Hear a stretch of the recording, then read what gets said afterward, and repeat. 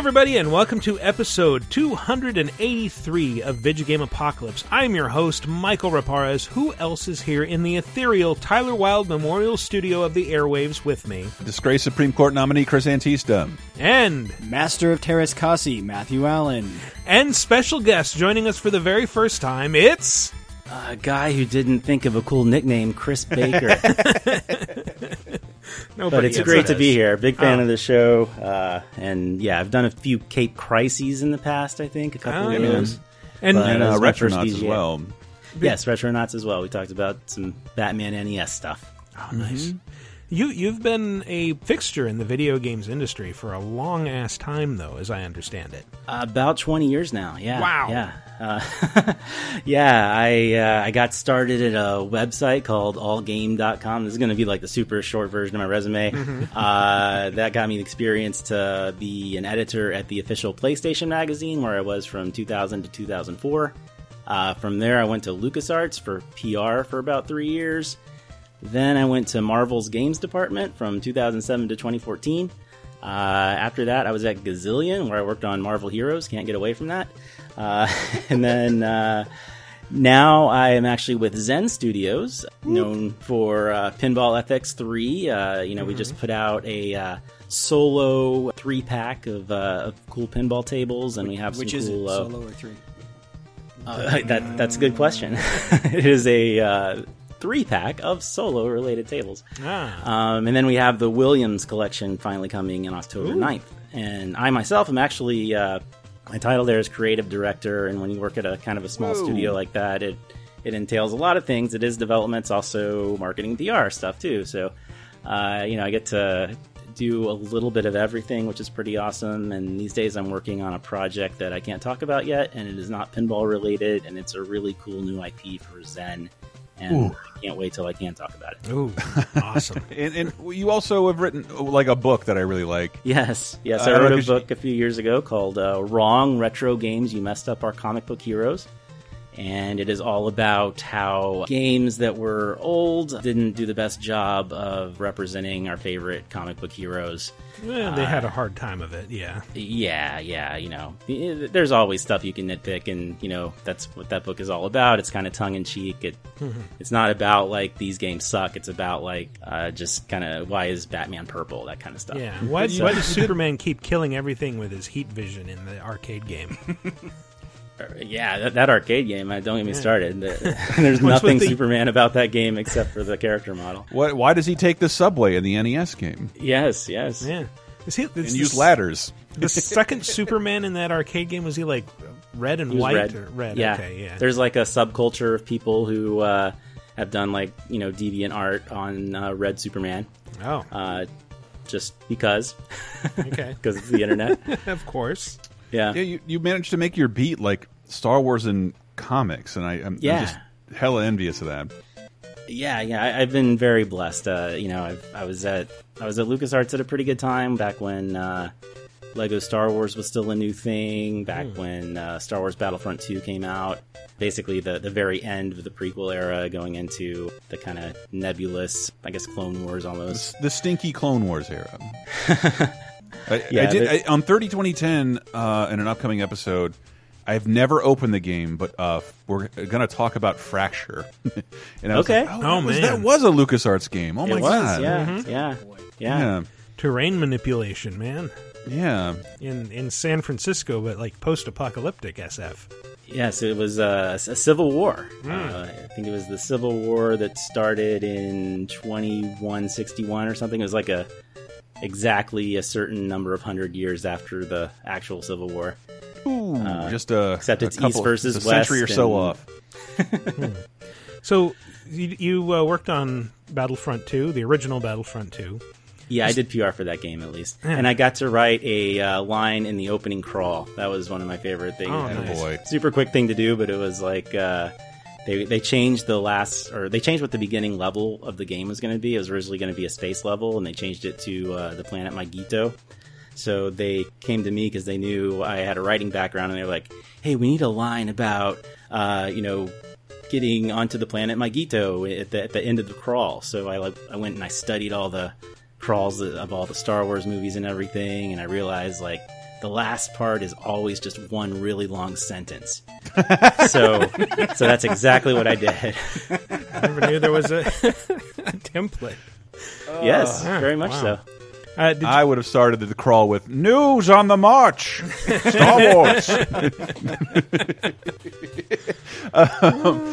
Chris Baker also has a fantastic YouTube channel, right?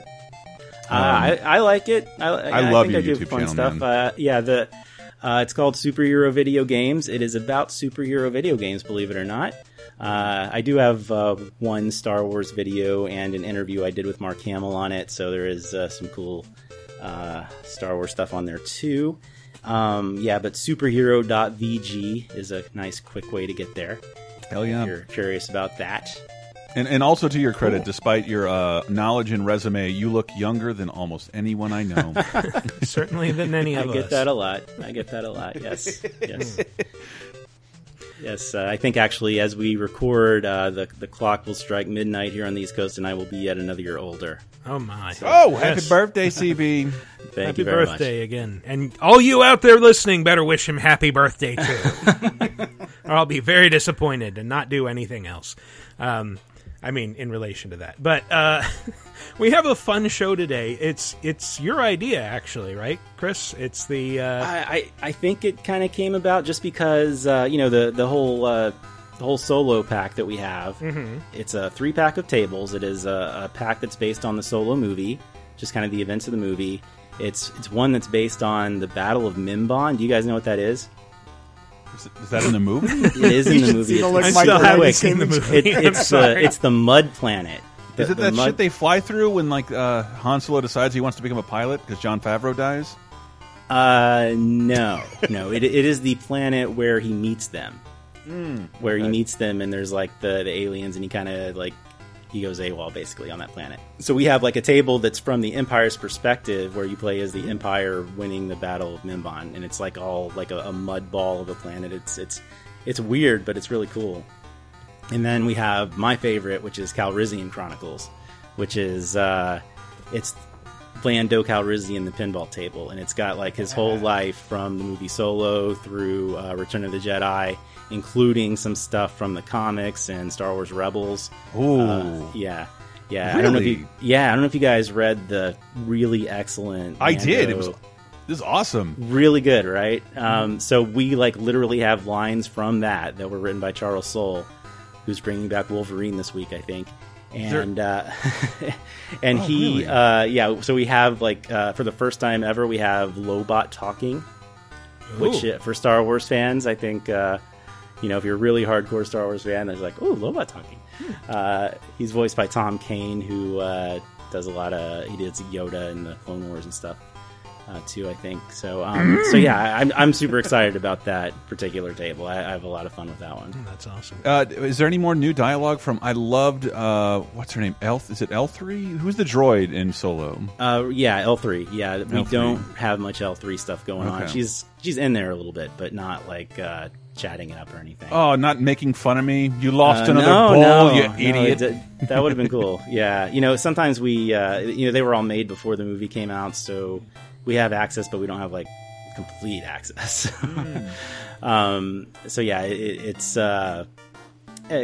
So basically we are putting this out, and you guys thought it'd be a cool idea too to count down, I guess, our 5 favorite non-Jedi Star Wars video games, because the Solo table, we have I think 19 total Star Wars tables now with Pinball FX3. So if you like Star Wars and you haven't played it, there's plenty to choose from there. So these are our 5 other games that don't have Jedi, which there's something like 100 Star Wars games. I think our list here is 5 games that do not have the Force, or that they have it, but you don't actually control it yourself. It's on the sidelines. It might be your friend or power your friends, but it's not yours to control. It's not you. Yeah. Because let's be honest, you got to ban Jedi from pinball tournaments. It's just look. Yeah, they can say they're trustworthy, but you just can't. I don't know. I wouldn't believe it. It's like the ultimate tilt. Right. I've tilted on accident before. I didn't want to cheat, but I've done it before. I will say, having not seen Solo yet, it creates a weird sensation. For the first time in my life, when I walk into the toy aisle at a Target, I look at the Star Wars figures and it's like, I have no idea who half of these are. This is terrible. I need to see this film. Yeah, I didn't think that L337, that was a real name. I thought that was a really bad internet joke. Oh, man. Did they pronounce it as Leet? No, they don't. I think the you joke. you kind of have to know. But Fair enough. I like Solo a lot. I had a lot of fun with that movie, and it's on Blu-ray now too. It just came out this week on Blu-ray. Yeah, it grows more on me the more I think about it, and I've been doing some stuff with Star Wars stuff. It's a terrible plug. They usually are, but it's but go ahead. an advertiser on 30/2010. But you know those like remote control, phone control droids like BB-8 and R2-D2. But yeah, they sent me one. I have been chasing my cat for 2 weeks with like a legit R2-D2. I really want to watch Solo again. Yeah, I want that R2. I have the BB-8. I've had that for a while now. Well, let's talk afterwards, dear. And yeah, we'll get into our top 5 Star Wars games without Jedi right after this. Would you like exclusive bonus podcast commentaries and more from the LaserTime crew? Then we strongly encourage you to support this show on patreon.com/lasertime. It supports not only this show, but all the rest of the LaserTime network. You'll get commentaries, play games with the hosts, see exclusive videos first, and receive an uncut weekly ad-free podcast bonus time. Speaking of which, here's a quick taste. I did was pick up a bunch more records. I'm like super excited about. I sent you a couple pictures. Like, look what I got. I hope you bought It's that like- SNL album. Of course I did. Oh, sweet. Because I meant to buy it when I saw it. And You I did not. responded with a very weird text. I said, buy that piss! Oh, okay. Let me tell And you then, what. and then I saw your response much, much later. And he says, what piss? And like, Called me and told me about that later on. I was like, I have no idea what he meant. Is Antista having a stroke? Because No. I don't understand. I just have a bunch of cool lingo unto myself. Oh, okay. That You everybody wants you to said, emulate. but that piss. Oh, my bad.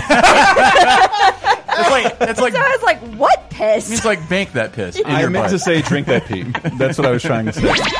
Get Bonus Time, a weekly uncensored and commercial-free podcast every Tuesday, starting for just $5 on patreon.com/lasertime.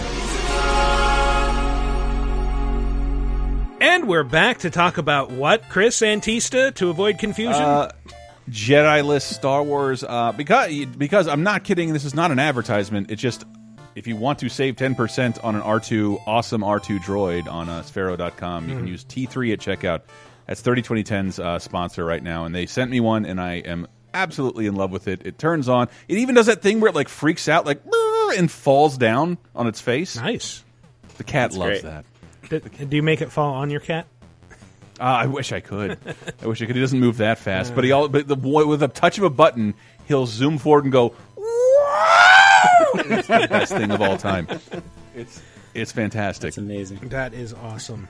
But yeah, you can save 10% on that. But T3 at checkout, Sphere.com. All right. Again, it's not a plug. I just like it. Cool. But it could be a plug, because as Michael and I always say, VGA can be bought. Absolutely. absolutely, Anyone we want to can buy be bought. ad?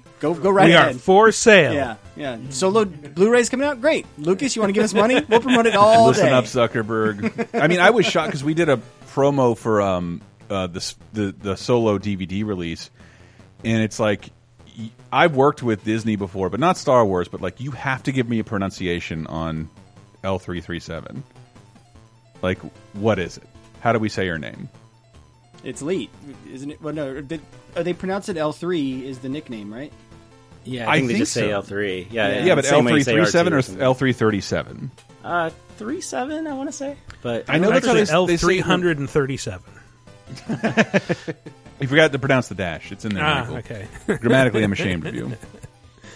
All right. Well, let's begin with our Number 5.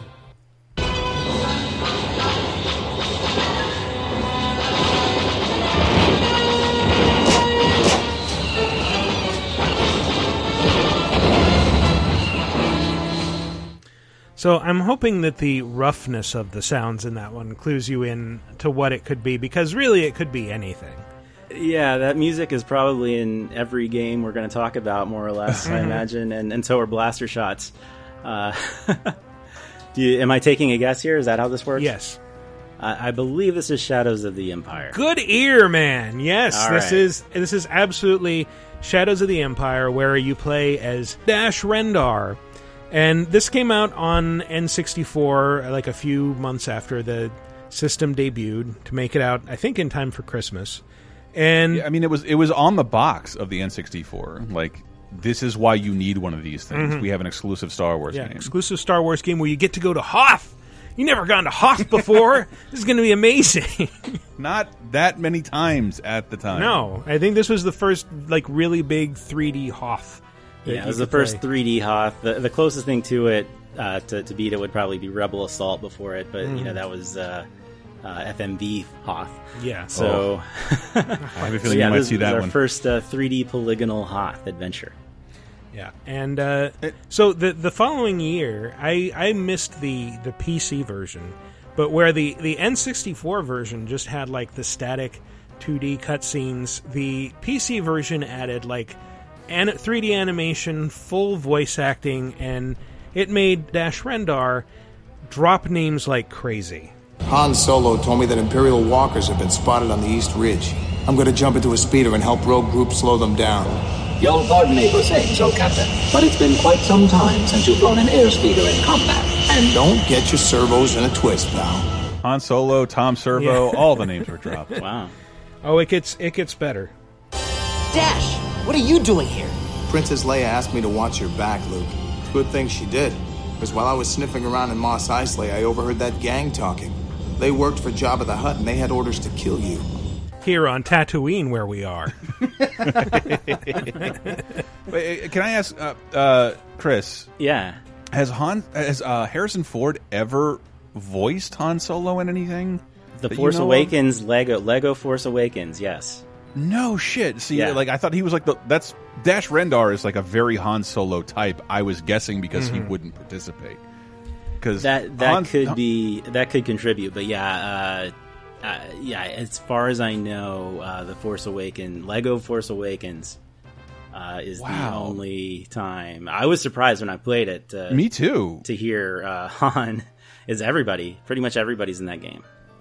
Yeah, I never even got to that part because it's a Lego game and it takes hours. Yeah, but yeah, he's like the one holdout because I've seen Carrie Fisher and Mark Hamill just kind of like dip in and out of the franchise, but you can speak more to in general like this entire franchise. We talked about it on 30-2010 2 years ago, but this is sort of like Lucas taking canon very seriously for the first time on every single level except movies. Absolutely, yeah. Shadows of the Empire was a really big deal. Oh, yeah. Not just in games, but just as a media event. It was probably the biggest Star Wars thing to happen between Return of the Jedi and I guess the re-releases, which would be the year after. And so you had the game, you had the real kind of centerpiece was the book. There was a book, and it took place between episodes 4 and 5. So it's all about finding Han and constructing that ridiculous plot at Jabba the Hutt's that it's been pointed out on the internet. Like, what was Luke's plan? It's like, So there was the book, there was the game. The book was more about like Leia and Chewie and them. The game, of course, was Dash Rendar. Yeah, Dash was a really small part of the book, right? He was in it. He was like a bit player. And then there was the comic from Dark Horse, which was more about the bounty hunters. And it was like there's a cool scene of like Boba Fett and the Slave One with Han Solo frozen in carbonite, like talking about what he's going to do with him, and then is it IG-88? I think is the one who wants to steal Han away from Boba Fett, and they have a fight. So and they even had a soundtrack. IG-88 is an enduringly terrifying part of that game. If this noise brings back any memories.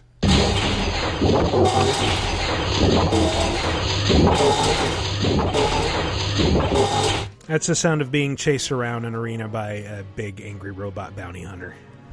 Yeah, I feel like everyone had the IG-88 action figures back in the 80s because those were the ones that were always available. I think he was my first ever action figure, actually. Well, he was the one that didn't fit in the case because he was so tall. Yeah.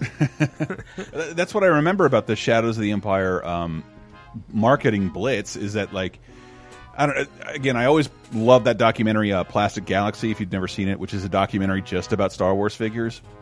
But like Lucas took most Star Wars figures off the shelf for a long time. And this is sort of like, we're making new Star Wars figures. They're for Shadows of the Empire. And you might not know some of these people.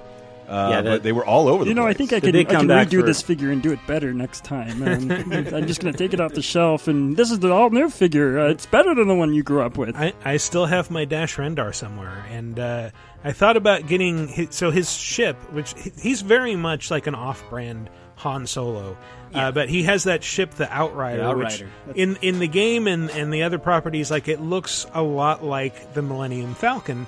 But then you see the toy, and it's this little sort of like a B-wing thing, where it's like, the pilot pod like swings down to make it like a cross shape, and it's like it's not supposed to do that. It doesn't do that in the game. Yeah. Cool thing about that ship, though, is they actually put it in the Star Wars Special Edition. They did, the following year. Yeah, and it's still there. So kind of Dash Rendar is canon. Yeah, actually, there is a story I read.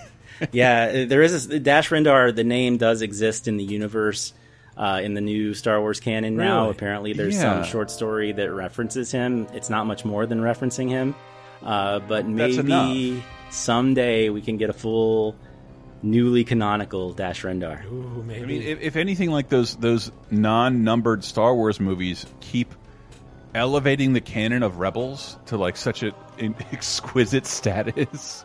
Like, I should be watching Rebels. I would know why. I don't want to spoil Solo, and I know it's been out for a while, but Michael hasn't seen it. That's true. Well, the thing about Solo I really like is like it like justifies so much like fandom, extended universe fandom.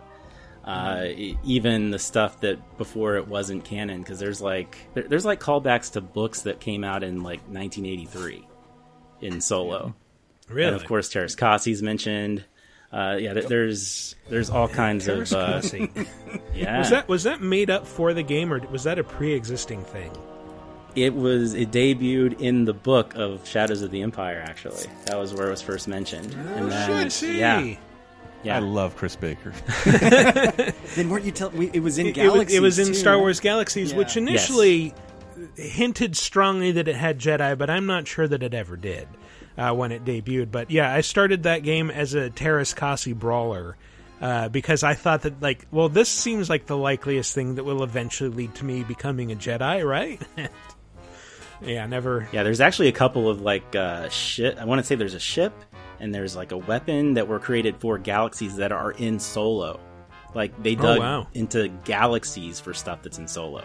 Yeah, well, the Dash Rendar thing being canon, like I was convinced of it because the Outrider is in Disney Infinity.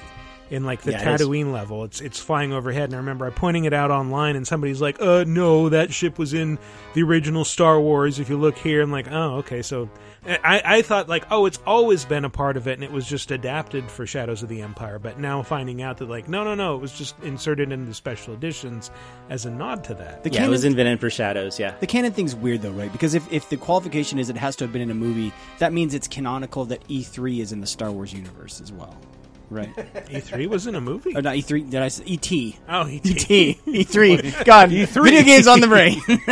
I mean, there's been lots of, I guess it would be Legends content now that suggests that we do share a universe with the Star Wars galaxy, and there was that Indiana Jones story where he discovers the wreck of the Millennium Falcon that's like haunted by a Yeti-like creature. Yeah, that was written by Hayden Blackman, who runs Hangar 13 now. That's right. He was he was like the official Star Wars continuity guy for a long time. Yeah, he wrote The Force Unleashed, and he does a lot of Marvel stuff too, like comics. Oh, damn. He's a really cool guy. That's a fun story. That's never was canon. That was like the Star Wars Tales kind of fun, just side stuff. Right. But it was fun. Yeah. Which, by the way, the Star Wars Tales comics rule. Yeah, totally. But I feel like we talked a lot about the background here, but not much about the game itself. Shadows of the Empire. Oh, it's awful. No, it wasn't awful. Like for the time, it was pretty good. It was kind of this blend of space shooting and on the ground, like quasi third person shooter stuff, and you had that great swoop bike level where you're going through Mos Eisley, and you can find like a floating, spinning silver icon in the shape of Max from Sam & Max. And it's like the only such Easter egg that references that. But there's also that great bit in the credits about like just starts popping up with like, a wampa ate my sister once. It was pining for the fjords. It's like, yeah. Nice Monty Python reference. Yeah, so that was appropriately all over the map, right? Yeah, one memory I have of this is that I did not have an N64 at the time, so as a huge Star Wars fan, I just had to mooch off of friends and stuff like that. You're telling and then me you missed out on PC. paying $80 for this, or however much it was? Yeah, no kidding. It came out on PC. It was the first game that I wanted on PC that required a 3D graphics card, which of course I didn't have either. So I was pretty screwed back then. How to get that 3DFX voodoo? There's another game I think on this list. Yeah, I feel really. I remember I picked up like a LucasArts bundle on PC before the Disney acquisition for like $50. It was like everything that's ever been available, from Yoda stories to Force Unleashed. I was just about to ask about Yoda stories. Not Yoda stories. Yoda stories was a great premise. Yeah, I've heard that visually the PC version of Shadows is much better, but then in terms of gameplay, the N64 version is a little more fun. Well, I was talking to Brett about that this week on 30/2010. Really? That I never noticed frame rate until F-Zero X, and then I went back and played Shadows Shadow of the Empire, and it's like, God damn, this is awful. It's chuggy. Holy shit, this frame rate is terrible. Like, something like 20 FPS, maybe? Yeah. 15? Yeah. Yeah. But I didn't know it at the time, but then like trying to go back and play it, it was not easy. The good thing about basing your levels on Hoth or Tatooine or in space is you don't get to see the N64's texture capability. Oh man, they can render white like nobody's business. Plain surfaces look beautiful. Yeah. I'm glad they got that sorted out by the time Rogue Squadron came out. Oh, man. Well, let's move along to... Number 4.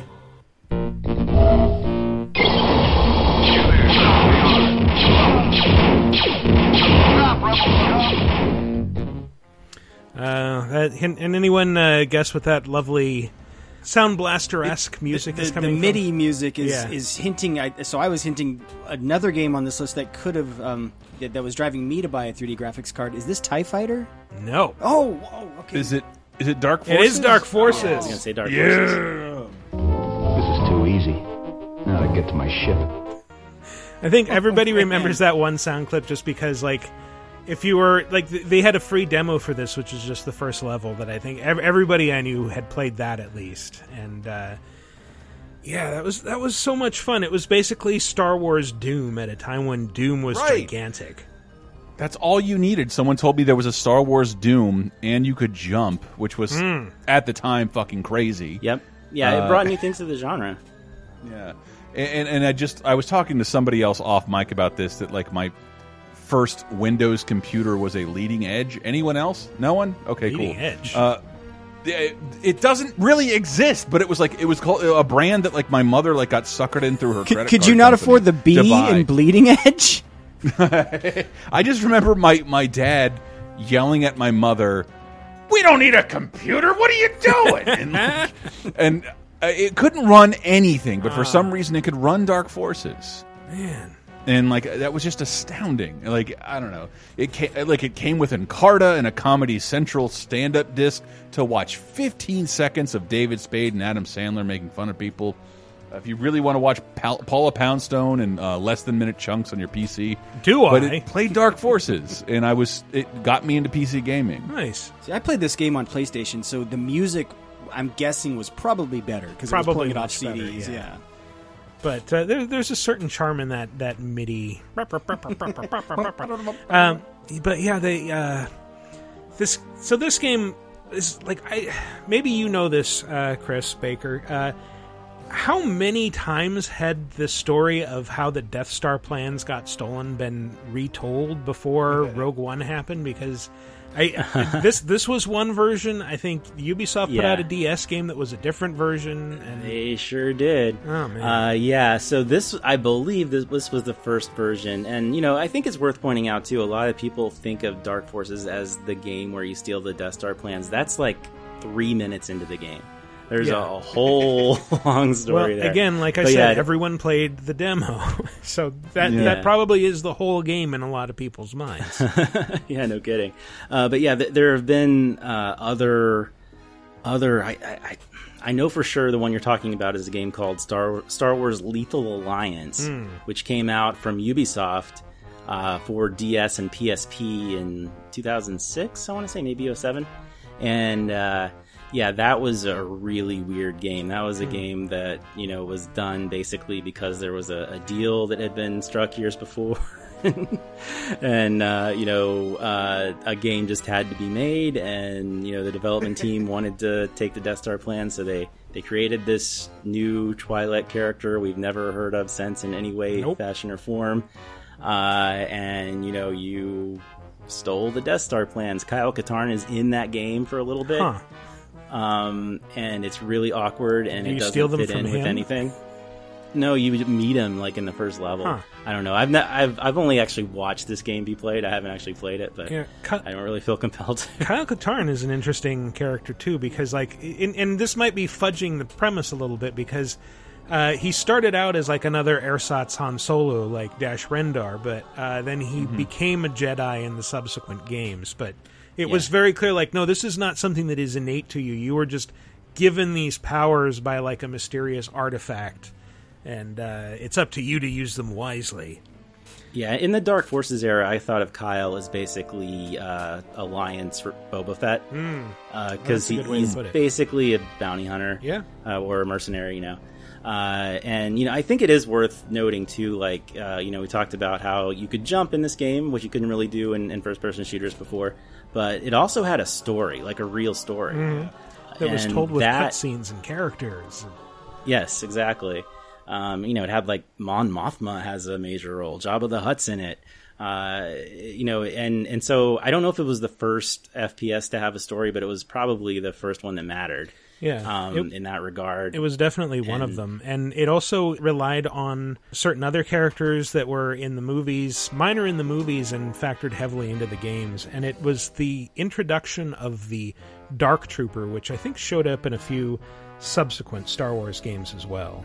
This Imperial officer, Crix Medine, wishes to defect to the Alliance. He has supplied us with information on the development of a new Imperial weapon. Those sounds you heard, we believe, come from that weapon. A new type of stormtrooper, the Dark Trooper. A new stormtrooper that can take out a rebel base that quickly? I should have kept working for the Empire. Ha ha ha. I'm pretty sure the Dark Troopers that were just mentioned there, I don't know this for sure, but I do think that their existence is kind of acknowledged in Rogue One with, I think they're called Shadow Troopers, the Dark Stormtroopers. And then, actually that clip you played is pretty interesting too, because they mentioned Crix Medine defecting from the Empire. That character is like, he has a few lines in Return of the Jedi when they're talking about their plan to blow up the Death Star, and like that's like a big part of his backstory.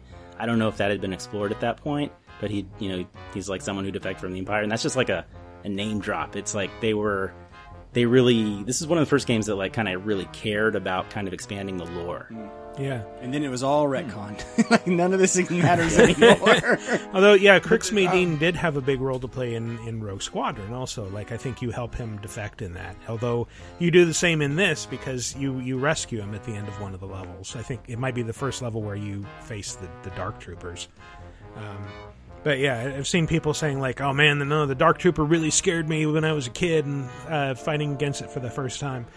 But interesting artifact relating to this game that I found was there was like a UK personal computer gaming magazine from like 1995 that like in the pack-in disc. Remember when magazines used to come with pack-in CD-ROMs? Yes. Used to work for one. Yeah, same.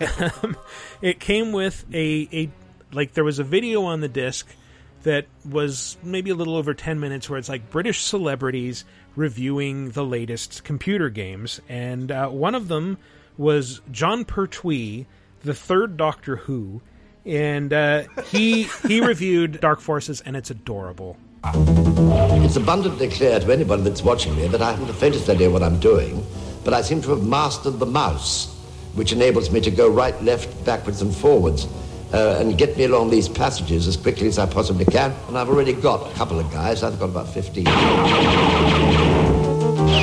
15 energy units I've got. I'm doing tremendously well. don't know. No, where do I go now? Oh, there's Darth Vader. I swear it. I know him well. Come here. Got him. Rather good, those guns. I quite enjoy that. That is like the British version of Conan's Clueless Gamer. Yeah, it is. And it's not Darth Vader. It's just like some Death Star gunner that he's looking at. Like, otherwise I'd say that'd be the greatest crossover of all time. Doctor Who fighting Darth Vader. Well, did he quote Shakespeare? I knew him well. Oh, God. I know him well. Yeah. I love it when the internet digs up stuff like this, because there's actually, there's a decent amount of that kind of thing out there from like this era, but it's just a matter of, did someone put it on VHS and have they put it on YouTube? I mean, it is on YouTube, so that's all that matters. And just that it's odd that, like, man, I mean, our old buddy Rob Smith wrote a book about the history of LucasArts, but like, they let other people make their console games, but really went whole hog on the PC. And like, it's like that's where the Star Wars story continued. In the early 90s. I just realized Matt and I both nodded when you stopped talking, and you can't hear that. That's for each other. I did. Sorry. but that like, it's very, because like, was TIE Fighter and all that X-Wing out? Was that all out already? Yeah, that was 94 yes. and 5, I think. Yes, that had been out. And like, you might be able to argue those are the best and most authentic Star Wars games of all time. I don't know, because I couldn't figure out how to play them. But it is kind of hard to play really them on modern PCs. I'll say that. Yeah, but the idea that Lucas went that hard at PC at the time, because like, I don't know, like, I remember finding out about Dark Forces. It wasn't a marketing campaign that came after me. I had to find out about it. I remember spending a lot of time. It was at Software Etc. It was like in the back of a B. Dalton bookstores, whichever one that one was growing up. And yeah, going back there, that was like their software section. And yeah, people really don't talk about it, but LucasArts was like half the games back there between the stuff, the adventure stuff they were doing, and Star Wars. It was like, yeah, they were huge. Yeah, you're right, Chris. I guess I never thought of it, but they were like the PC publisher. They were like one of the biggest. Yeah, and they were very PC centric for a long time. I mean, yeah, well, they did contribute. They didn't fully publish like Super Star Wars and the Star Wars NES games, but they were, partially, I think they may have co-published or were partially on the development. I think their logo was on it. And then you had like Rebel Assault on Sega CD. So it wasn't like it was totally absent from consoles. No. And of course, Maniac Mansion on NES. But in that book, it's just interesting that Lucas laid out when they started LucasArts, like, no Star Wars games. We'll let other people make those. We're going to innovate in other areas. And they did, and they held out. Like, Indiana Jones games came first, but like, it took almost like 6 years. That was a better Lucas. Mine sounded like Kermit. Mine was more Kermit. Sounds a little like Kermit. He's a little Kermit the Frog here. I don't mean to make him sound like that, but you just have to pretend you have no chin. Oh, no. That's mean. Not he lives near me and Matt. He's going to come beat us up. There's fewer people I'm worried about coming to beat me up than George Lucas. Man, can you even imagine? I guess he probably could drop a neighborhood on. I was just about to say, I'm more worried that he's going to buy my neighborhood out from underneath me. Yeah, exactly. Anyway, well, speaking of prominent PC games created by LucasArts, Number 3. The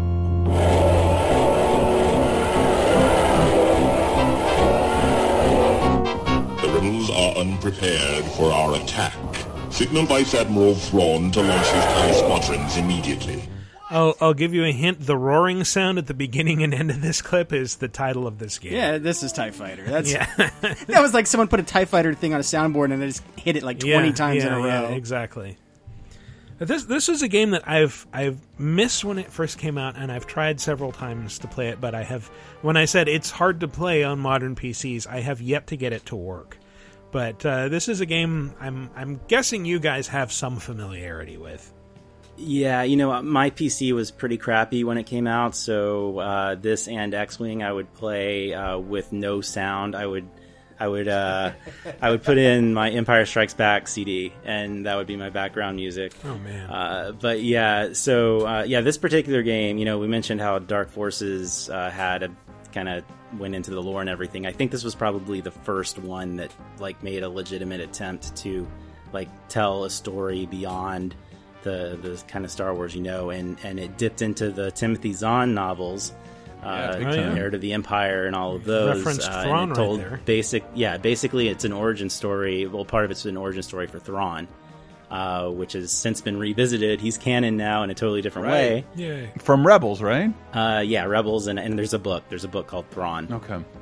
That's actually been adapted to Marvel Comics as well. Oh, nice.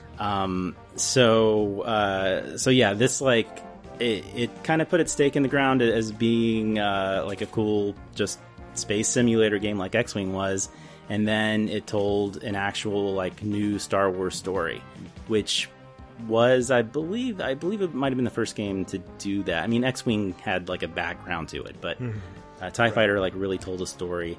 One kind of fun thing, I was watching footage of this a while back, and I noticed it's the first place we ever hear the name of the planet Coruscant. Whoa! But it's pronounced Coruscant. That's how I pronounce it in my head reading the Timothy Zahn exactly, novels. because it came from the Zahn novels. He invented it, and it was placed into this game and stated for the first time, and wrongly. Coruscant. So this is why I love Chris Baker. So not playing it without the sound, you missed that, and you missed all this great radio chatter. Beta and Gamma squadrons engaging enemy forces. Alpha 1, this is Light Group Alpha. Using your target for attack. Alpha Squadron, join the attack and engage the enemy. Stop all Y-Wings from making torpedo runs on D-34. You can tell I'm Imperial because this is clearly an attempt at a British accent. I guess you didn't have would it have been a Sound Blaster card back then to not hear all this, Chris? I had nothing. Sound Blaster. But it is worth noting too that both TIE Fighter and X-Wing had like their 3.5-inch floppy versions, and they had later on the CD talkie versions. I think what you're playing is from the CD versions that had the more talking. I think there was a little bit of talking if you had the right Sound Blaster card. But this had a lot more, and the music was better because it was CD quality. We were talking about LucasArts being a PC publisher. This was kids. You'll never believe, but PC flight sims were like a huge deal on the PC, like flight simulations, and this. It is it's like a space sim. Like it was arcadey, but it was also like sort of a flight sim in the Star Wars universe. Like it was daunting for some people to even try to pick it up. Yeah. Well, it was also that shit was hard. I couldn't play it. Yeah, it was also a really fresh concept at the time, which was like, it's a game that lets you play as the bad guys. Absolutely. Isn't this cool? Yeah. And I guess we haven't actually said in this game you're just kind of an actual TIE fighter. You're not Thrawn or anybody. You're just some are a random character who pilot. you name. Yeah. And a big difference between TIE Fighter and X-Wing is that TIE Fighters don't have shields, that made things hard. This also had some new models like the TIE Defender, and the TIE Defender is now actually through Star Wars Rebels in canon. Oh wow! So what was the logic behind not having shields on a TIE Fighter? Because the thing is just basically like an egg between two solar panels. Yeah, there is reasoning. I think it has partly to do with Imperial overconfidence of the Empire. It partly has to do with just the way they form up. They're always in threes. So they're in the mind of the Emperor and Vader. They're kind of dispensable. So no one's life really matters. Just the numbers. Lives and ships are disposable. Send more. Right the real reason I think it's cost. Like if you're the Empire, you've spent a lot on not one but 2 Death Stars. That's true. There's no money left over for shields. Sorry, Congress wouldn't pass. The Space Congress wouldn't pass the extra money for shields. Hey, disbanded Space Congress. You saw it yourself. It was in that movie. Now that you mention it, the amount of TIE fighters I've destroyed in my lifetime makes me feel like I'm responsible for billions of dollars worth of damage. Are we just going to start going into that defense Clerks prices scene right now? Yeah. Talking about all the independent contractors on the Death Star. The poor independent contractors. Well, who was it who answered that question? It might have been Lucas himself, actually, who said Lucas in the first Star Wars or the Phantom Menace commentary. That's right, and he said but it's just like the Geonosians who are working on it. So it's just those bug guys. Don't feel bad. Their lives are worth less than ours. Their families are ugly. And a few years ago, when Obama was president, back in those days, there was a petition to build the Death Star. And if you get so many signatures, then the White House has to acknowledge it, and they did. And I think they said that if you wanted to build a Death Star, it's like more money than there is in the world. Oh God, I hope that like a Ways and Means Committee actually evaluated this. It was something crazy like $30 trillion. Oh, great! Thanks, Obama. I mean, look at our Mad King's plan for a wall. Well, it's less than a Death Star, I guess. Yeah, but still, it's going to like bankrupt your grandchildren and still be ineffectual. No, we're not paying for it, Chris. I mean, we all know we're not paying. The real waste is that some government employee actually took the time to figure that out when they could have been doing something more useful on the taxpayer dime. That's right. How dare things be I guess fun? that didn't take much time. How are all these planes getting over the wall? You know how much it costs the government for a space hammer? 500 space bucks. About a TIE fighter, yeah. So it was I got another sound. Oh, good.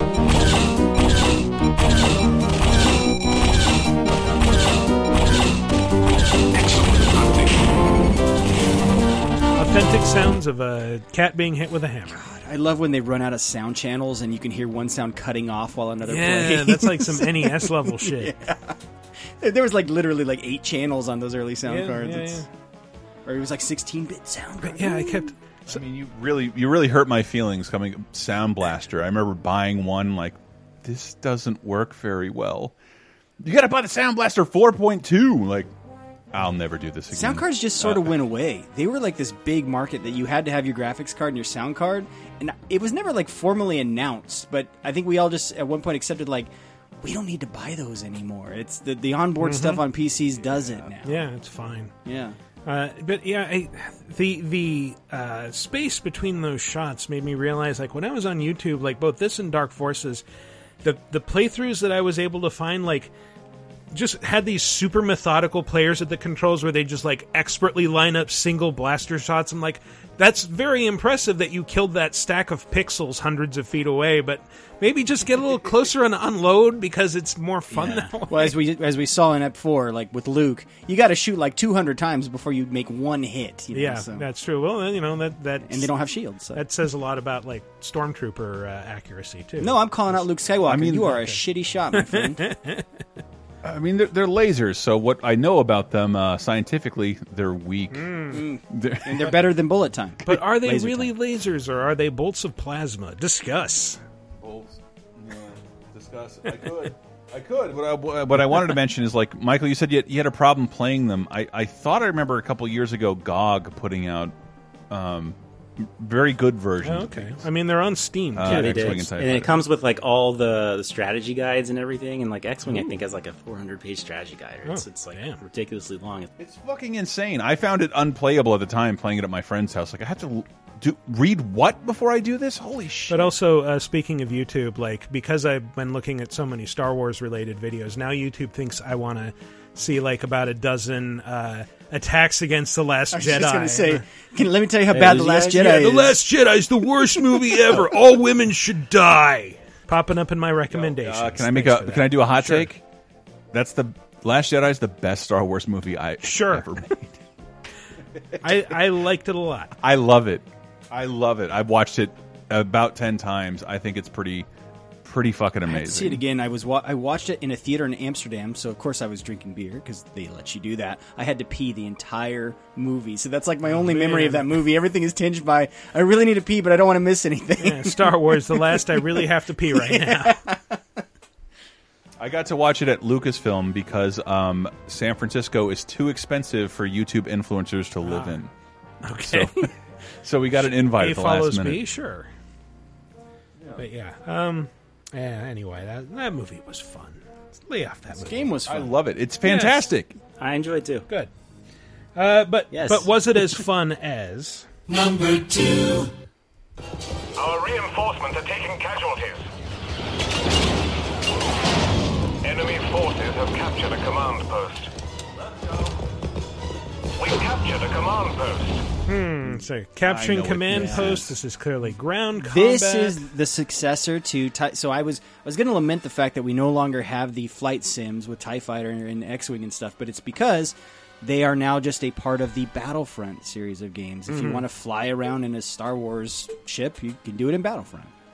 Yeah. Not this one, though. Yeah, okay, yeah, right. Yeah. I mean, We're talking about the original this is the OG Battlefront, pandemic right? Battlefront. This did have this did not have space in it. Did have Hoth though, didn't it? It had vehicles. Yeah, it did have vehicles, and I think that was like this was the holy grail of Hoth levels, because it's like I can play this against friends or just random people online.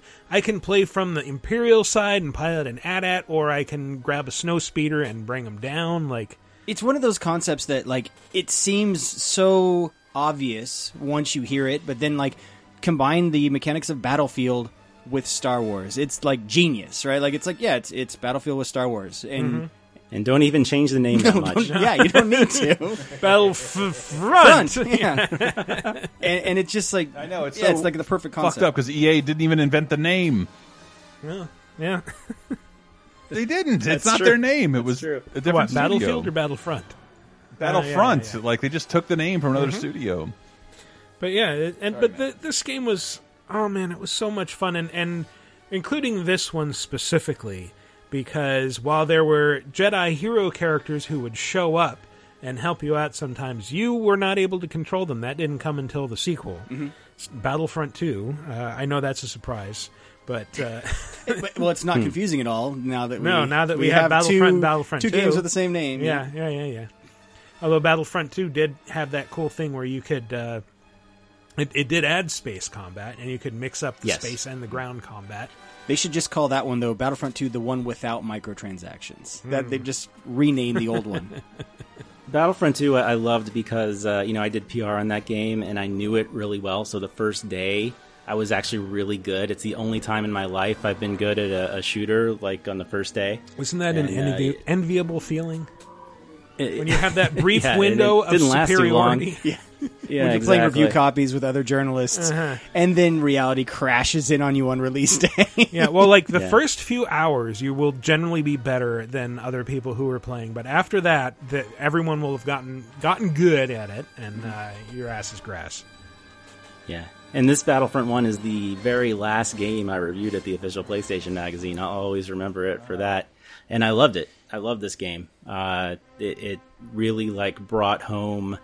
I think Star Wars is one of the few movie franchises out there where you can kind of retell your favorite parts of movies and you want to. Mm-hmm. There's a big knock against movie games where you're just doing something you've already seen. You already know what's going to happen. But the Battle of Hoth is just evergreen. Endor, I would say, is the same way. And this, even if you played it single player, which literally had no story, it took you through episode 1 to episode 2 to episode 4 because 3 didn't exist yet. I mean, it did have 5, 6. It did have some story. The destruction of the Death Star is a tremendous victory, but several Imperial garrisons escaped the blast, and their escape pods have crashed on the planet. They have combined their ranks and are moving on our base to attack.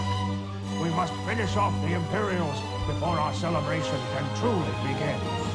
I'll go kill the Imperials while this swelling music disguises how bad my voice is. It's a trap!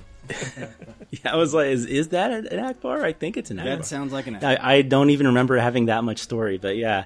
I just remember I enjoyed playing through it just battle by battle, and it was tons of fun. And it was also a huge part of an overall Lucas campaign. It was maybe definitely the first time since Shadows of the Empire, but even to a bigger extent, they brought this in with the marketing for the first time on DVD. Episodes 4 through 6 were coming out, and they came out on the same day, and they advertised them in the same commercials. And Battlefront had some really cool commercials too, where it was just a regular guy in the Battle of Hoth, and it had really great marketing behind it. And I love this game, and I think it's a super important Star Wars game too. Yeah. There were at this time there were a ton of Star Wars games, but it became clear that LucasArts was willing to hang their hat on Battlefront in general. Yeah, and, this came after a huge layoff too at LucasArts. Like Jim Ward came in as president and just like kind of took the axe to the whole company, killed the new Sam and Max and Full Throttle. Yeah, there's a new Full Throttle in the works that got killed, and a lot of people lost their jobs. Stay tuned to the news segment for similar news about something related to Lucas. Everything is cursed. And I remembered last week's Laser Time was about documentaries about films. So not only, I think the Star Wars standard definition DVD collection is one of the best DVD collections of all time. It has a Ken Burns documentary on Star Wars, which is done by the company, so it's not going to be very mean. But remember that if you had an Xbox, that had the first demo available for Battlefront 2. That's right. On the DVD. That was so weird. It's like advertised in the back of the box that if you like Battlefront 2, buy this one for Xbox. Nice. Yeah, this game might exemplify our premise probably the best on this list in that not only are you not a Jedi, you're sort of a nobody. You're many nobodies who die and are quickly replaced. You are like battlefield fodder, basically. Yeah, you're either just like a random rebel trooper or a random stormtrooper that dies a lot. Maybe you get to be a dark trooper if you're really lucky. But right. Or you can be Captain Phasma and just get dumped into a garbage chute within a minute or two. Oh, wait, that's the new one. Damn it! Oh, okay. You could shoot Ewoks. I think. You could shoot Ewoks. That was great fun. Yeah, I think that was in this one. I can't remember. Yeah, I think it was in the first one. You could do that too. I know you could do it in 2. Yeah, and there were Wookiees, so cool. Non-blinking Ewoks. I can't remember if you could actually play as Wookiees on Kashyyyk or if they were just there. In any case, that was pretty cool. I'm confused. Either the second one or this one. I don't think Kashyyyk was in this one because Episode 3 had not come out yet. Yeah. Huh. Yeah. But it was. I thought it was based on the original films, not the. Well, Kashyyyk wasn't in the original films, though. Oh, that's true. It's just we knew it was just in the holiday special. Yes, that counts. It's canon. R.I.P. Lumpy. Bruce Valanche is a serious contributor to Star Wars canon. Please tell me you listened to that Gilbert Gottfried episode. It was fantastic. No. But what? He talks about writing the Star Wars special, and it's like lot of discussion about cuntface, which is something I'd never heard of. Cuntface. But Lucas named the character that. It's cut it out of the movie, but it was good enough to be in the special. That's what George Lucas called this character. Haven't heard it, but I can totally imagine Gilbert Gottfried saying, Bruce Valanche! about 400 times. Bruce Valanche! Tell me about cuntface! That's the Awesome Colossal Podcast, or Amazing Colossal Podcast. And one of the best podcasts ever for media that doesn't exist If you want to anymore. hear Gilbert Gottfried just randomly sing forgotten show tunes, it's your show. But I thought it might be interesting to quickly compare the evolution of Hoth sounds from the N64 to the PS2 era. Again, this is Shadows of the Empire.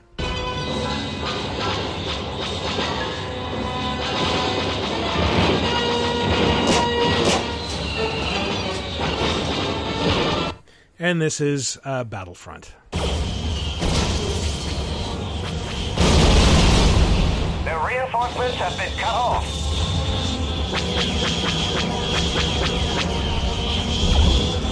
Those blaster sounds didn't change much. I mean, No. that's the same Foley. I mean, it definitely sounds a little cleaner. Yeah, a little bit. Yeah, there's not that quite. What was the one in the first clip? It was like someone was just hitting the side of their ship, like something had stopped working. It was like slam. I gotta say, I'm a little disappointed he didn't throw in the first Hoth level, which was the first Star Wars game, which was The Empire Strikes Back on Atari 2600. There wasn't a regular OG Star Wars on 2600? There was not. Man. No, there was. Empire was in 1982. Then in 1983 came the arcade game that is still awesome today. Yep. And they had like Jedi Arena, which was like just a. It's not recognizably a Star Wars game to look at the gameplay. Yeah, you can't do that OG one because it's vector graphics. So the Atari version would have been horrendous. Oh yeah. There was a home version of that. Okay. And it was horrendous. Yeah.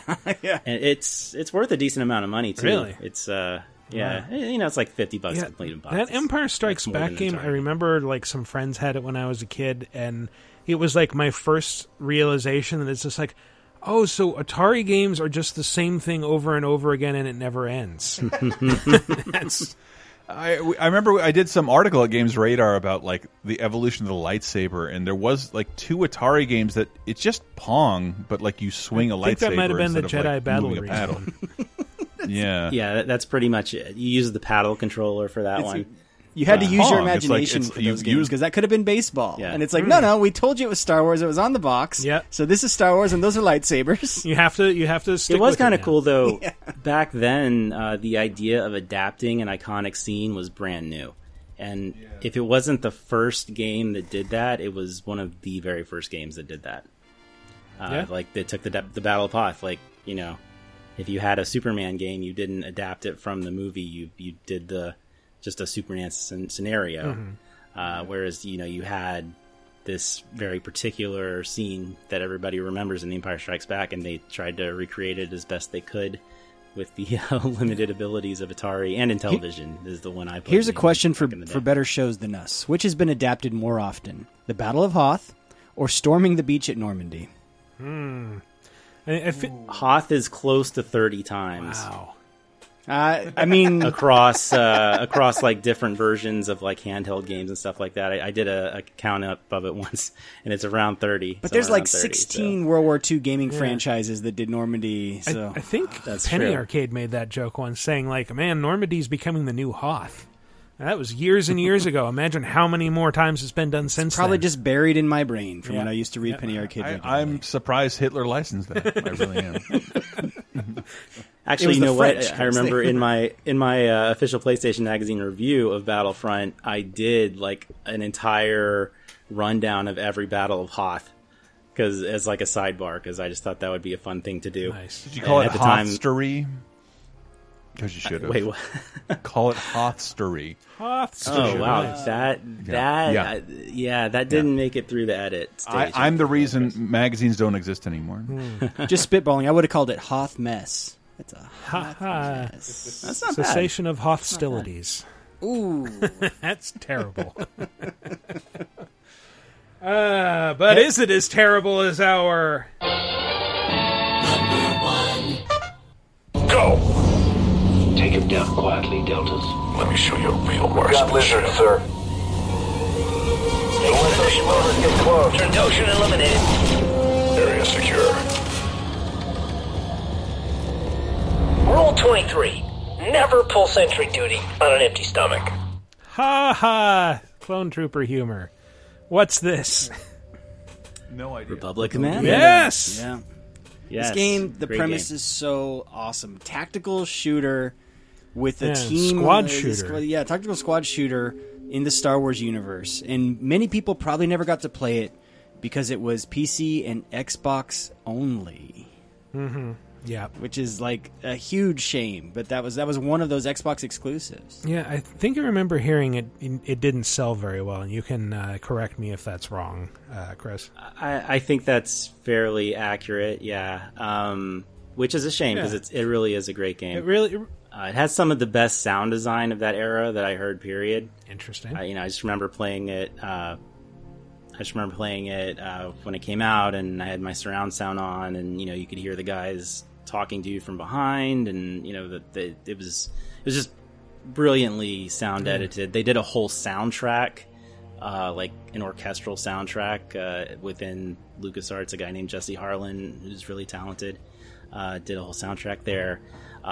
It's super underrated. It ended on an amazing cliffhanger. Mm-hmm. That it was a shame they never made the sequel to resolve. I think they may have resolved it either in Clone Wars or Rebels. I don't recall exactly, but they did bring back certain characters. Should do a top 5 about games with unresolved cliffhangers, because I feel like there's a lot, especially from that era. Yeah. Stay tuned for when we do that episode. Eventually, someday. But this was great. Like I feel like squad shooters aren't really something that exists anymore, where it's like it's a normal shooter, but then you have these squad mates. You can give them orders to go and do things, And it might have also set a record for the number of New Zealander accents in a single game. Delta Lead, Squad Mate 07 is now in your vicinity and remaining covert. Caution. 07 locking into your HUD, sir. Getting acquainted with the locals, eh, Sev? That was fun. Where's Sunfac? In the next room, boss. Don't worry. Sunfac is making a run for the door. Stop him. He's made it through. Delta Lead, it is absolutely vital that Sunfac not escape. Sunfac is a Geonosian warlord. He's a bad guy. You got to take him down. Brit, Jermaine. Check my present. vitality meter. Brit, Jermaine, we're going to storm that door. It's me, Murray. Murray, the clone trooper. Should just get him in the series. But it is explained because that is the accent that the cloners have. As often as not, it will be your inherent physical traits that win the day.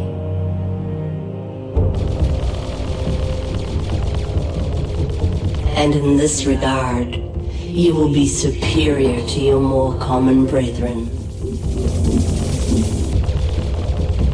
For you are a commander, an elite unit, something truly special. I like that she had to really overpronounce regard there. Clearly had some trouble with it, but... Yeah, that's one of those Camino people, right, with the huge long necks, yeah. Yeah, one of the things that I know that they were pretty proud of for this game was that all of the cutscenes are completely in-game. At the time, it was still very much the norm to have FMV cutscenes in between each level. But in this one, like you can move your head around the whole time. Whenever that person, that's not a person, I forget what species that is, but whenever they're talking to you, you can actually look around. Yeah. You don't even have to look at them if you don't want to. So they were pretty proud of that. And just talking about the voices, actually, one kind of interesting thing I think is that they do all have very distinct voices. There are 4 people in your squad. And the kind of justification they had was that you had different trainers of these troopers, so the troopers would theoretically talk like the people that are training them, right? Yeah. But that's actually not how things have kind of gone. Everyone sounds like Tamara Morrison in some way now, or Jango Fett. So it was kind of a little different idea that was abandoned. Well, they were the first to do it. They're also specialized troops, so they had special trainers. Yeah. But I think one thing that I was told, and I might be misremembering this, was that Jango Fett was the first template, but then they started to use other people as templates. They were running out of them. Well, as I've told you repeatedly, it's nurture, not nature. Okay, everybody knows this. Yeah. You're not born speaking like a New Zealander with that accent. You have to learn it, even if it's through a first-person rapid aging sequence. So these were the days of Rainbow Six, early Rainbow Six, tactical days on console. Or wasn't that? I mean, this was lockdown era Rainbow Six, where it was. And I wish this genre would come back, where it was true tactical shooters, where it's no, I'm going to tell these guys where to go, and then I will give some kind of command, and then they will breach this door and go in and kind of sort of follow my instructions, and then there's some simple AI where they can shoot and defend themselves and all this. So, yeah, this genre just went away, and now Rainbow Six is just this multiplayer thing, which you have to talk to actual human beings. But yeah, I was kind of intimidated by this game because I'd never played a game like that. And I was like, is this going to be a Star Wars game I don't like? Is this going to be another Rebellion to name one? So that's my least favorite Star Wars game. I thought the interface was pretty straightforward. You just look at a thing and command a trooper to do something. Yeah, totally. And, depending on which one you command, it's okay, you want that thing sniped, you want a bomb set there, or whatever. Exactly. And I played it, and it was super easy and really easy to get into. And a lot of fun. Another kind of cool thing I think it did just narratively, it came out shortly before Episode 3 did, so it took place in between 2 and 3, and it sort of introduced some characters, really big characters that would appear in Episode 3, the leader of the Wookiees, I think his name's Tarful, is a character in the game. Grievous, or his Magna Guards, I think, are in there. I can't remember if Grievous is himself. But it does have legitimate kind of narrative ties to Episode 3, and kind of introduces you to these characters you're going to see in a few months. I also remember this was like one of the best looking games at the time.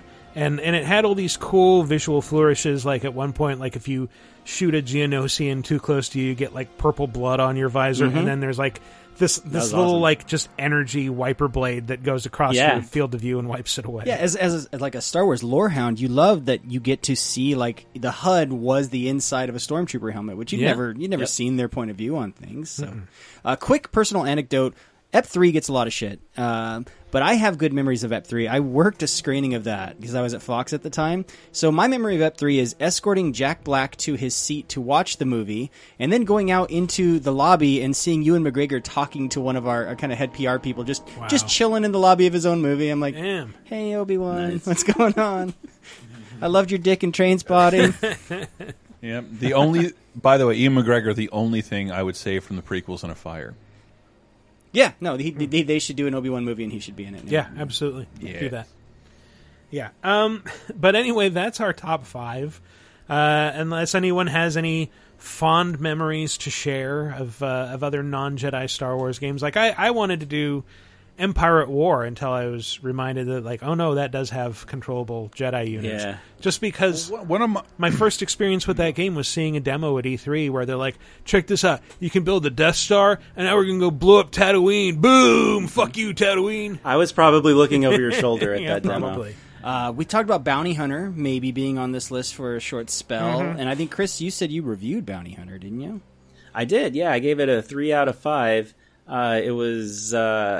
I think Bounty Hunter is an excellent example of a very good idea, just not executed as well as it should have been. 3 out of 5 sounds right. It tells the story of Jango Fett being selected as the clone template, basically, and it's a pretty cool story. And then just you have to play the game, which isn't terrible. It's not terrible. It's just not, it controls pretty badly. I remember I quoted, control, you must learn control, Lucas. I think that was in my review. And they still hired you. Yeah. And that review, I remember, back then our Ziff Davis publications would go on gamers.com, our reviews would. And that was my first experience, like, actually, like, dealing with feedback on my reviews. Dear. Because, for a magazine, you just put it up there, and maybe you get an email, but probably not. But, like, it was a 3 out of 5, which isn't, it's not bad, but it's not good either. And so, like, someone accused me of being a Star Trek fan. What? Yep.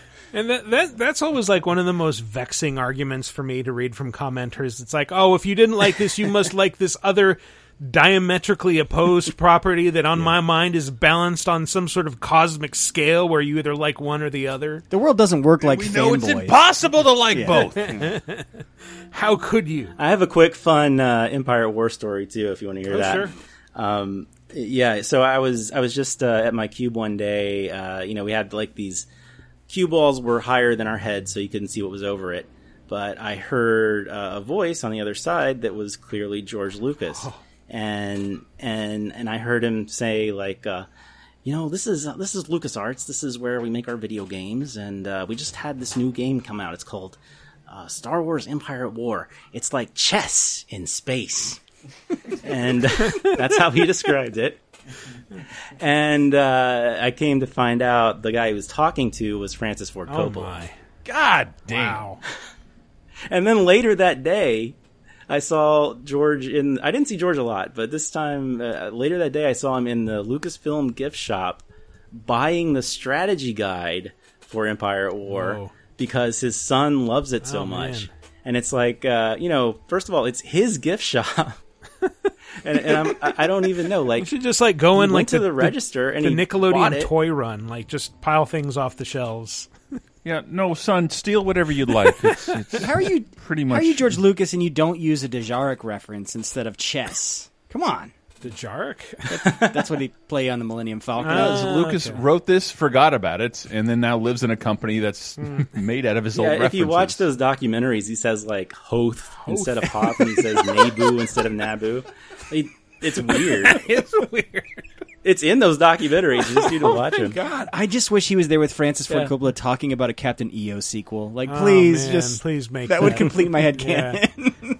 I think that'll be the last criticism on George Lucas, that like he is, at worst, he was not the biggest Star Wars fan. It trapped him and it ensnared him and it made him be who he was. Yeah. And it defined his life for much longer than he thought it would. And he didn't even remember that there already was a Star Wars chess made by Software Toolworks, I think, and it was awful. Yes.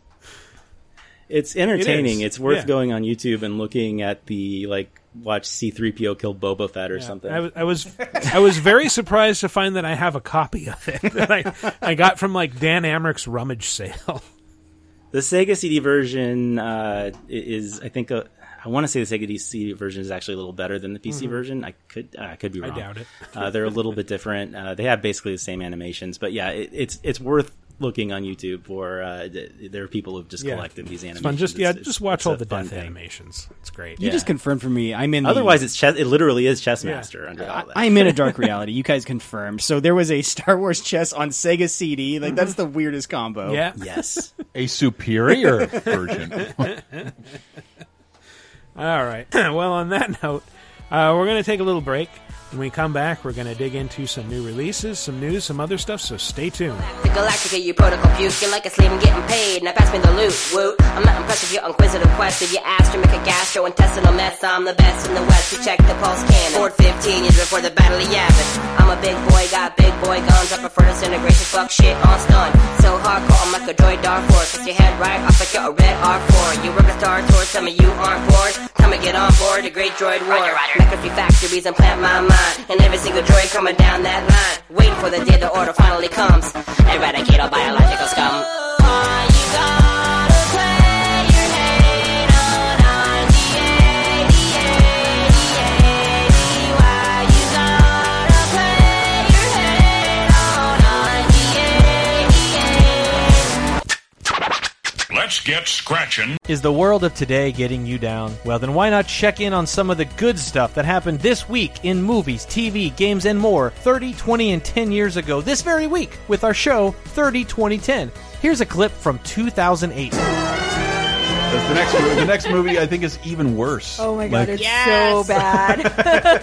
And for almost fun bad. Almost. For little boy Chris, who like first started to like movies and like the manly old movies of Al Pacino and Robert De Niro, it's surprising they don't do more movies together. They should be, at this point, they should be Walter Matthau and Jack Lemmon. Right. No one's going to finance a movie unless you're both in it. Maybe, but I mean, when they finally are together in Heat, it's like such a great scene and it's such a big deal. And then they come together for this piece of crap. Oh, it's a real piece of garbage. De Niro and Pacino, of course, with Curtis Jackson, Donnie Wahlberg, and Carla Gugino. Curtis Jackson is better known as 50 Cent. 50 in Righteous Kill. I feel like you don't really see that often when two cops are the same age and they're partners. Yeah, usually it's like a young guy. They're both in their late 70s and like definitely should have retired. Oh my god, you should see them running. And it is hilarious. Oh god. Robert De Niro is also fucking Carla Gugino during this, and there is a scene. There are multiple generations between them. Yeah, there is a scene of him having sex with her. No.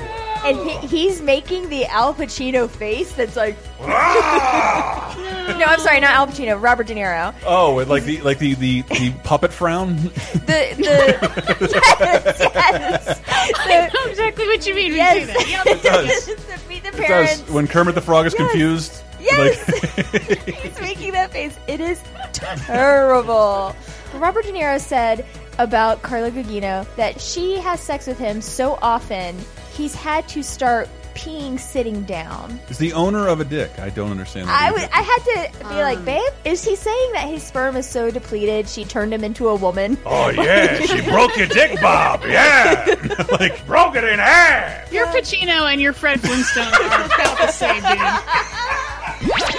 Jump into the past with 30 2010 every Thursday on LaserTimePodcast.com or iTunes, Spotify, Stitcher, or wherever you get your podcasts. 5, 4, 3, 2, 1. And welcome back to our wonderful and talented second segment where we will launch directly into... These are the new releases, they are releasing new releases. These are the new releases, everybody telling them. Oh man, there's a lot coming out this week and I don't know how much of it we've actually played.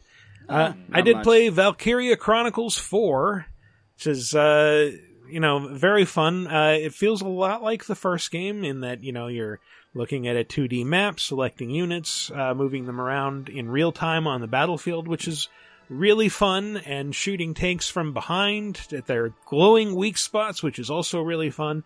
There's also a lot of cutscenes and tutorials early on, so I didn't make it very far because I started playing this at 1 a.m.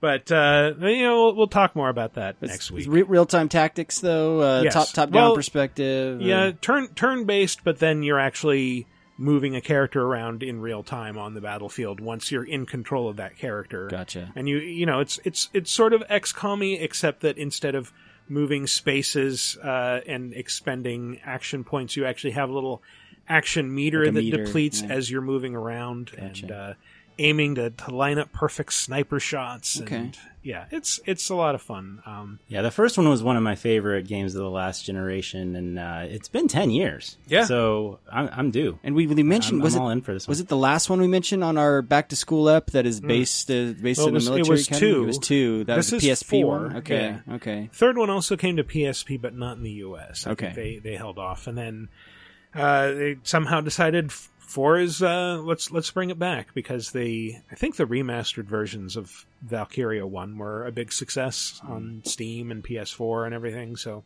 okay, yeah, I'm happy to see this back. So more thoughts next week. Yeah. The beginning is, again, very cutscene heavy, which is actually what turned me off the first one at first. And then I went back to it for a review and started playing through it. And it's like, oh, this is actually wonderful. I was an idiot for stopping playing it. And so I'm hoping for something similar. But very anime? Extremely anime. You know my strict no anime policy, so I'll be checking out. Thank you very much. Diana won't play it either. So that's not the kind you're going to sit next to each other on the couch and play that one? Nope. All right. I generally have the same policy, but I did make an exception for the first game. But there was this one part in the first game that made no sense, had no story bearing. There's like this flying pig you pick up at some point, and it's just a cute thing they throw in there, and it means nothing. He doesn't do anything. He's a mascot. He's there to be cute for, a cutscene or two. Mm-hmm. I think this game has a very cute Shiba Inu with a cap hanging off one ear. No. So I'd say he does something similar, except he has one of those energy ammo packs around his neck. So clearly he's useful. Arby's made a thing out of him on their Twitter account. Well, there you go. Mm-hmm. That's how you know you made it. Yeah. So the next game none of us have played either, unless one of you surprises me, but I just want to mention, so Pathfinder Kingmaker comes out. Another tactical RPG this time, but the reason I brought it up, Pathfinder, for those in the know, was an RPG tabletop system developed. It was kind of a spin-off after D&D 3rd edition. It was like D&D was going a certain way with 4th edition, and they said, oh, no, we like these rules, and we're going to continue these. But the reason I bring that up is it's a way to plug our upcoming D&D podcast. Yes.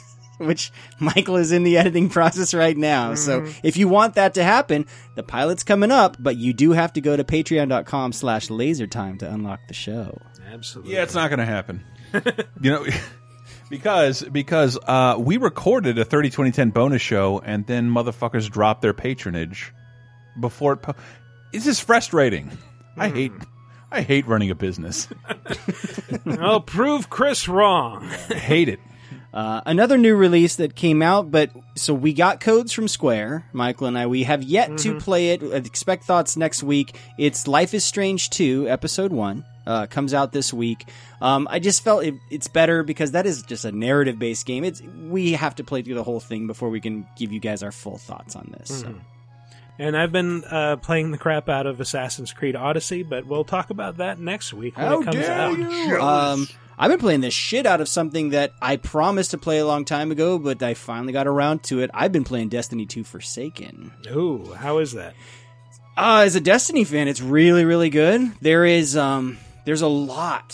So I think one of the common complaints people have about Destiny is kind of once you get through those very short campaigns of the expansions, you're doing the same stuff over and over again. And this game currently has the opposite problem where I'm playing it a few hours a night and I'm having trouble grinding through all my dailies and stuff. There's almost too much content.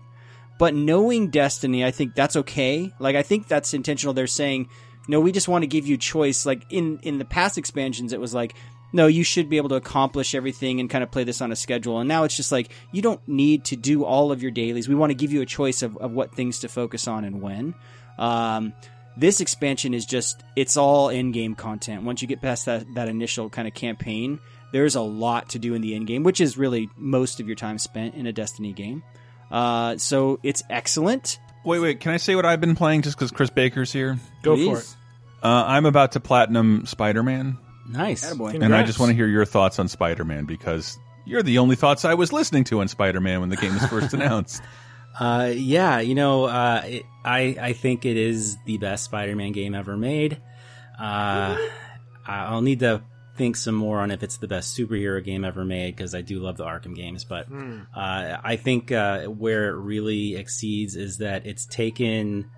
In the past, there have been a lot of Spider-Man games that have done like one thing really well, and then other stuff kind of slides. And this like takes all the little components, the web swinging, story, combat, like it takes all of those and it makes them as good or better than the best that has been so far. So it felt like a very familiar Spider-Man game, but like in terms it had like the greatest polish in all of those areas. And I think it's the great first step, and I think even the next game, I expect my friend Brian Intihar, who I worked with at EGM, to kind of take it to the next level and give us some stuff we really haven't seen before. I cannot wait for the next game. God damn it! I mean, no disrespect to the current game. Yeah, the current game is fantastic. It's got some of it may be the best Easter egg game fan service in that regard of all time. Yeah. There's stuff everywhere. There's stuff, I've been watching a lot of YouTube videos and stuff that point some cool stuff out I didn't see. There's a lot of stuff I've seen that, as far as I can tell, the internet hasn't even pointed out yet, and I'm going to make a video about that in the next couple weeks. Boy, there you go. Superhero.vg. I equipped a skill that allowed me to take a picture. I'm like, I've swung past this area 1,000 times and never saw the Nelson and Murdoch law firm. Yeah. It's just chilling here. It's there. Well, the address is on that card you get in one of the backpacks. Ah, yeah. Right. So you just need to track that down. So it's in Hell's Kitchen. There's actual Nelson and Murdoch. Nice. And Rand Corporation's in there. Yeah. A little spoiler for my video. There's one guy. His name is Brad Davis. He's in the Twitter feed. There's that Twitter feed.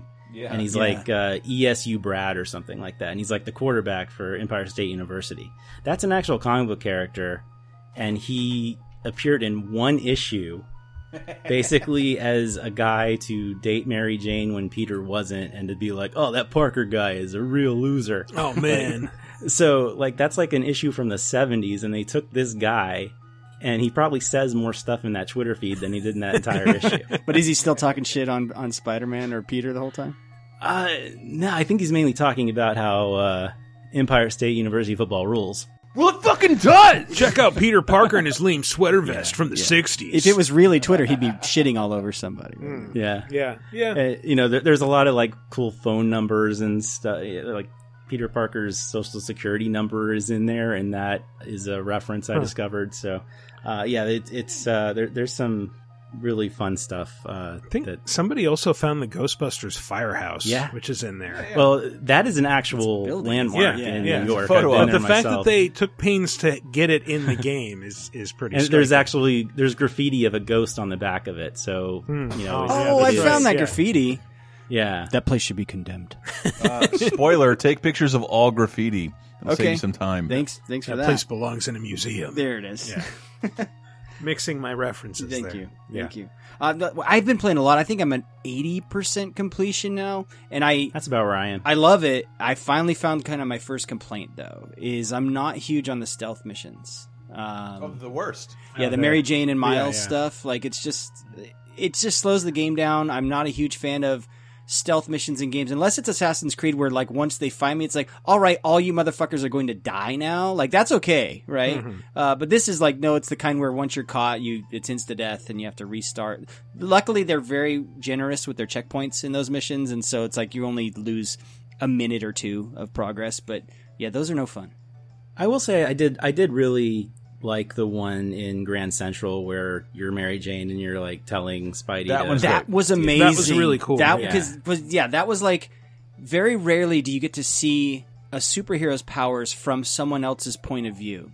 And that was even a thing where like I was trying, you could hear him doing things and I was like trying to see him, but it was just so cool because occasionally I would catch a glimpse of like him shooting and grabbing a guard and pulling him up or whatever. But like it was like real life. It's like, yeah, if you're turned the wrong way, you're going to miss it. And it's just so cool how that's one of the cool things about Spidey he can do is he can be kind of quiet and creep around on ceilings and do all this stuff. It's interesting. Did you like watch Spider-Man go up to the ceiling and like web up the thug? Yeah. If you keep staring at him, eventually he just disappears. Oh, really? Yeah.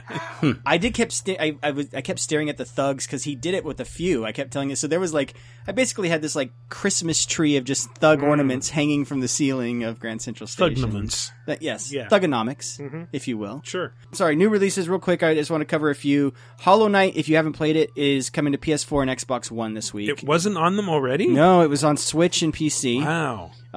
South Park, I got this confused, Michael. We were talking earlier this week. Stick of Truth is coming to Switch, not the Fractured Butthole. That's been on Switch for a while. Yeah. Dragon Ball Fighters, 90s boy band pronunciation with the Z, is on Switch. This is the Police 2, comes out on Switch, X1, and PS4.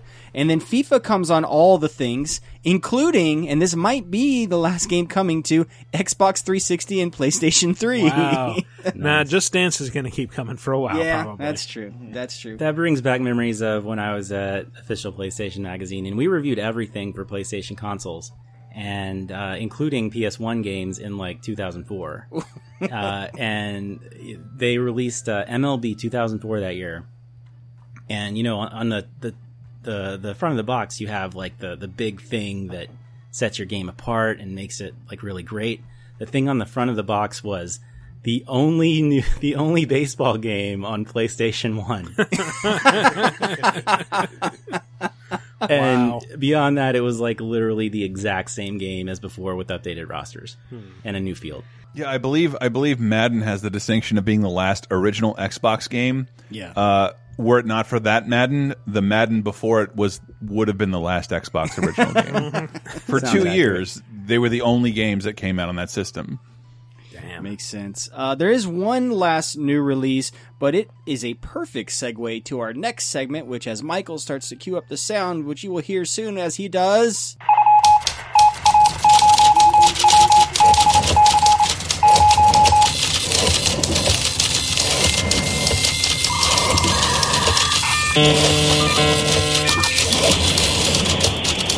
News. I don't appreciate being manipulated, Matt. The Walking Dead final season episode 2 is truly the final season. Yeah, this that could get be pulled? If they're lucky. This could be the final episode ? Like, to be honest, this is just on the list of releases. I don't know that it actually came out this week. It did. I can confirm it did come out. Okay. So, yes. But the reason this is important is the biggest news. Michael, go right ahead. Of course, Telltale shut down. Did a majority layoff? Laid off about, is it 250 or 275 employees? Yeah, it's about 90% of their workforce. Yeah, just kept a skeleton crew of about 25 people to continue with Clean contractual obligations, which I think is basically Minecraft.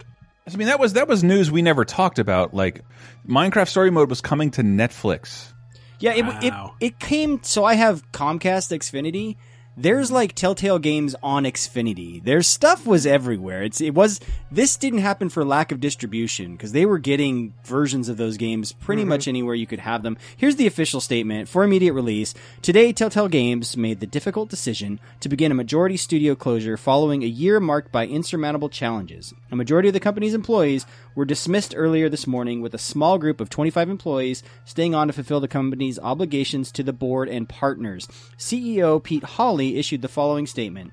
It's been an incredibly difficult year for Telltale as we work to set the company on a new course. Unfortunately, we ran out of time trying to get there. We released some of our best content this year and received a tremendous amount of positive feedback, but ultimately that did not translate to sales. With a heavy heart, we watch our friends leave today to spread our brand of storytelling across the games industry. And then it says Telltale will issue further comments regarding the product portfolio in the coming weeks. And yeah, there are a lot of unanswered questions what this actually means. That's just such a shock to the system to hear something like that. Like, yeah, this company that, like, I remember when they first started up in San Rafael and, like, getting a press release from them about their poker game. And being, you know, seeing them grow from that to, like, do Bone. And we were just talking about this, like, a week or two ago with Sam and Max, their early stuff, and kind of climb to the point where they're almost this institution where, like, you say a Telltale game, most gamers will understand what you're saying, and then just all of a sudden crash. Like, it's no warning to the employees. Apparently, they found out that day they were being let go. In a related news story, one of the ex-employees is actually, he's brought a class action lawsuit against them. Really? Because in California, there are protections. If you do big enough layoffs that exceeds certain, the WARN Act, if you lay off over like 100 people at any given time, there's a minimum amount of notice you have to provide. And so, that lawsuit that came a few days later is saying, hey, you had to have given us more notice than this. And the word on the street is that they were let go instantly with no severance. Yeah, and severance, if you've never spent a lot of time in the workforce, is like the only silver lining to being laid off. But like, I have enough money to survive for the next couple months while I look for a job. The other silver lining, of course, is knowing you can just spend the rest of the week in a bathrobe and nobody will care. Yeah. But, well, it's nice. Their former CEO, who was embroiled in some legal battles with the company because he was unsummarily ousted last year and replaced by Hawley. So former CEO Kevin Bruner had this to say, I can say I've done everything within my power to prevent today from happening, and Bruner said to GamesBeat.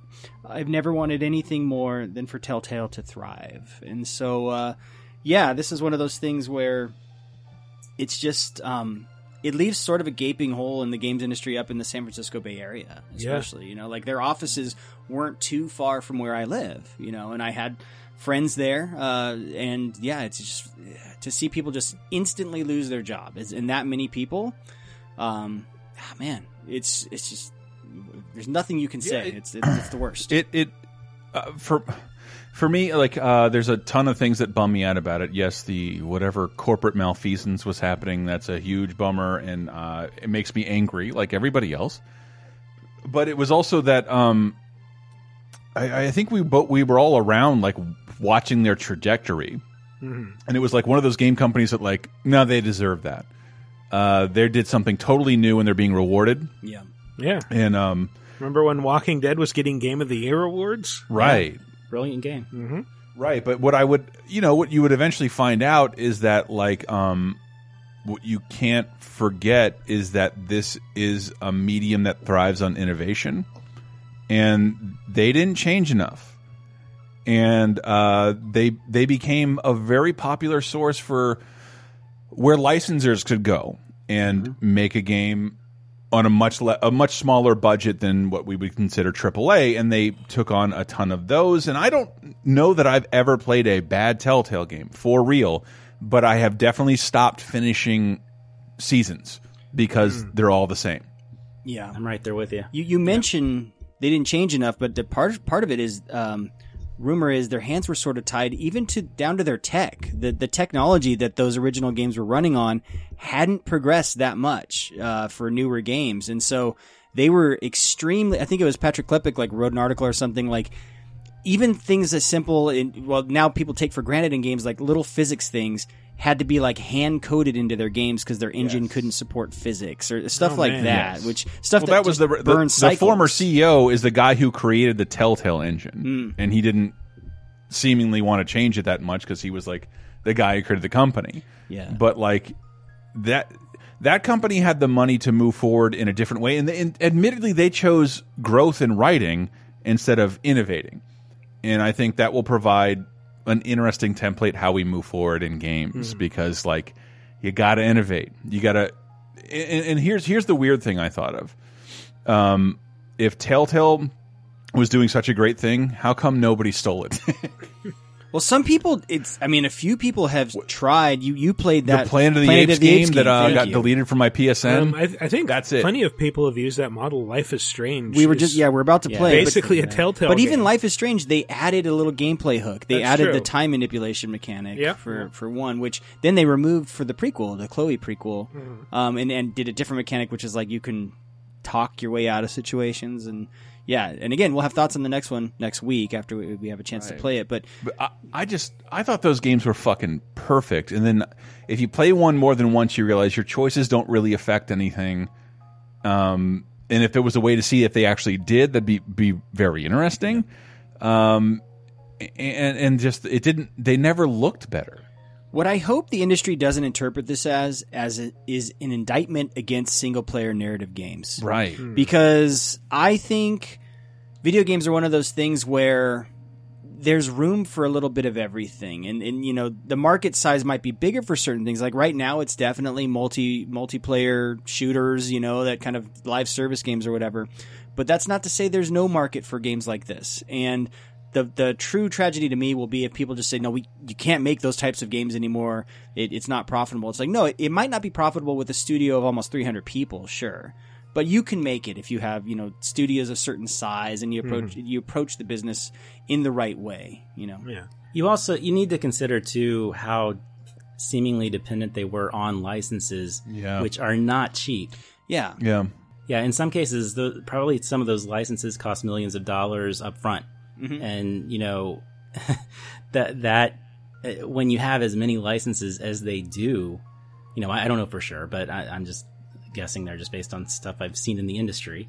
You know, when you have as much stuff as they do, like that adds up, and that's a lot of $20 season passes you have to sell. It's a huge cost, but also what comes with those licenses is brand and name recognition. And so, you know, it's easier to sell a Star Wars game, you know, just because there's millions of Star Wars fans out there, than coming up with like all new IP, you know. So there's the trade-off. That's the weird thing about it. Like if I'm speaking for myself, but everyone's free to agree with me. If I told you right now there were 3 really good Batman, Walking Dead, and Guardians of the Galaxy games that we're just not playing, and they're all affordably priced. Yeah. It's just that they were so samey. They also came really rapidly one after the other, where it was hard to keep up with, did Telltale release another thing? Like, it's happening so often. I think that's a combination of the episodic model, just being like, okay, at what point are you releasing which episode? And the fact that they had so many games. Yeah. And the weirdest thing to me is that one of their very, very best games was Tales from the Borderlands. It's like, let's make a narrative series based off of like this goofy shooter-looter open world series. Where people don't talk. They have like one line like, "Get your ride." Like that's all you hear in Borderlands. In the first Borderlands and Borderlands 2, you hear a lot more. Yeah, but it's not, they're still not like story games per se. Versus they said, no, we're going to tell the story of those worlds. Yeah, and it's not even, like, they'll have familiar characters, but for the most part, it was original characters that it focused on, and it was amazing. And it's just that it was such a success is kind of phenomenal. I've heard from Telltale employees, it's like, well, because this was being the least micromanaged out of everything that was being made there. I think at the end of the day, when the dust settles, like Walking Dead,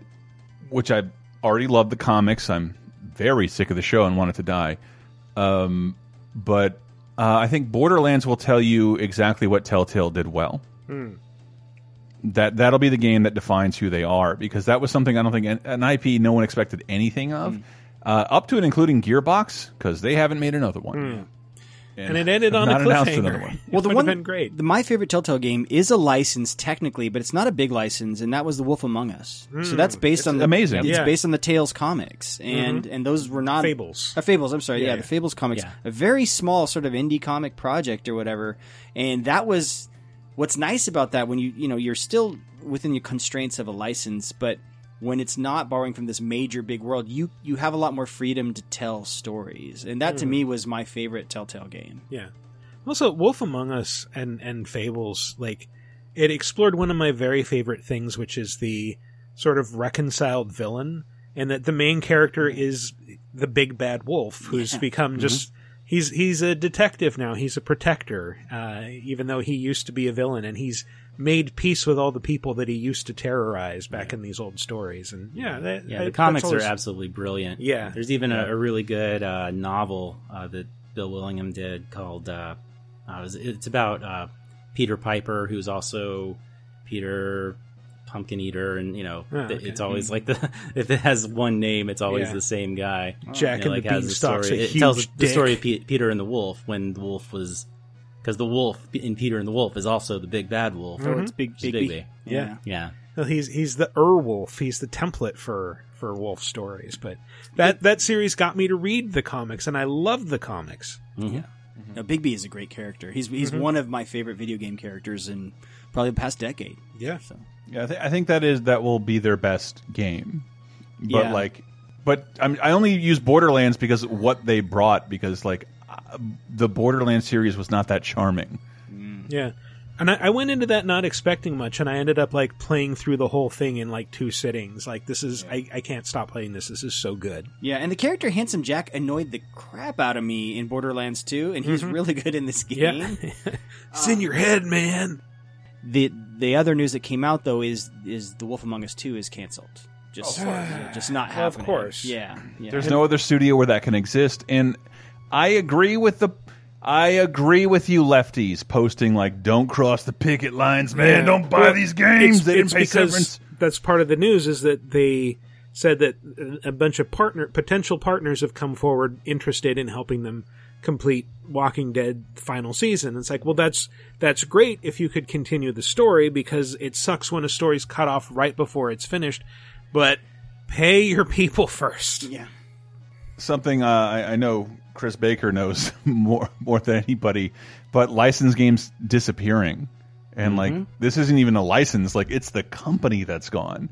So where do these games go? They're gone. A lot of them are going to be gone unless someone comes in. I mean, it's possible, a THQ Nordic or somebody could come in and buy the entire library, but they're going to have to buy all these licenses too, and that's THQ Nordic's going to come in and negotiate Marvel, DC, Minecraft, Vertigo, Game of Thrones. That's a lot of legal Image. and... I agree. Don't buy them, but also they're really good games. Even they're bad. I was reading about how they thought Game of Thrones was their worst game. I'm that game was fucking excellent and way better than making a shitty AAA version. Whatever. That's the best Game of Thrones games that exists. What the fuck are you gonna do? And they're gonna go away forever, I feel, and that really bums me out. Another game, by the way, canceled was the Stranger Things game they were working on. Yeah. And then the Stranger Things producers said, well, we fully want to make a game still, and I think they're out there shopping it around or trying to find someone to make that game. But that's a bummer to me, as someone who loves those shows. It's just that would have been... So if you didn't see our stream of the War for the Planet of the Apes first party Sony game, that it's the first real ripoff I've seen of the Telltale formula, and they pulled the game right after we streamed it, and I don't know if it's back up yet, but that's what that game looks like in an update. That's what the Telltale formula looks like in an updated engine. It's not terribly exciting visually, but if you like those properties and want to live through more stories, it's a really neat mechanism, man. Yeah, it takes a special game for me to get in the mood for those in visual novels hold a similar place in sort of my head when it comes to playing. Okay, I'm just going to sit down and soak up a narrative experience and not really have much agency over a character or anything. The story's got to keep me riveted, because I am. You guys know this. I don't go see many movies. I don't watch a lot of TV. My hobby is video games. That's what I do. And so these games sometimes were hard for me to play, and then especially am I the only one? I would get this weird anxiety with Telltale games where it's I'm watching a scene and then all of a sudden they would come up with a QTE. Right, yeah. And it's oh shit, I gotta grab my controller and hit this thing, and I would inevitably miss it. And I'm zombie's coming up the hell right now. Yeah, so I have this constant stress while watching it, when are they gonna do the QTE? And I never liked that part of those games of the engines. So Yeah. But they were good. They were were. I mean, The Walking Dead was this thing no one could ever have imagined. They changed adventure games. I think we talked about that on a previous episode. We were kind of when were we talking about like the history of LucasArts, and we talked about the original adventure games was like, you had to solve these weird puzzles, like randomly putting shit together in your inventory. And then Telltale, when they first launched, they did that with like the Strong Bad game and like their Monkey Island games and stuff. They were those traditional adventure models. And then adventure games became just, no, this is just an interactive story. And you don't need to really manage your inventory much. Occasionally you might need to find a thing in the environment and use it. There was a while, early Telltale games like Bone and Sam & Max did have that sort of like, use everything in your inventory on everything else in your inventory and see if something combines aesthetic. Yeah. But Walking Dead got rid of that, and then that just became the template for all Telltale games to follow. Yeah, Walking Dead would be like, I found some batteries in the environment, now I have to go put them in the radio. But it was definitely like very easy to understand puzzles versus like the ones from like LucasArts games, which were mostly just jokes. But yeah, the history, I mean, Telltale, what sucks about it is it's a lot of remaining people from the old LucasArts days. And so, you have these really talented people who've been making games for years now without a home. And I hope someone else starts some place or some new studio for them to go to or something, because these are talented game makers and they deserve jobs. Right, and like but it also made writing really important in games, and a lot of writers are out of work, and that's the thing. Like, I don't know, like when developers go out of work, they can easily find work, but like there's a lot of writers from Telltale. Yeah, there's a big surplus of writers all of a sudden. Everybody wants to be a writer. Yeah. We're just going to get a dream studio where like Amy Hennig goes and just forms like a video game writers guild. Yeah, and just do Twine games. It's just choose your own adventure, all text. I mean, God knows games could use better writing. Just have this weird, all we are as a company, and you hire us, we're writers for hire, and we're going to come in and actually give your games real stories that matter, that make sense. Yeah. Please do that. It's like those balancing companies or QA firms. Yeah. Yeah. Oh, happy birthday, Chris Baker, by the way. Yes, happy birthday. Happy birthday, Chris. Oh, that's right. Yes, it Here is, now. It is my birthday Years old. now. But when people are listening to this, it will have been a day ago. These are Friday shows, right? That's true, So, yes. Yeah, so you're already late and wishing me happy birthday. in that regard. God damn it.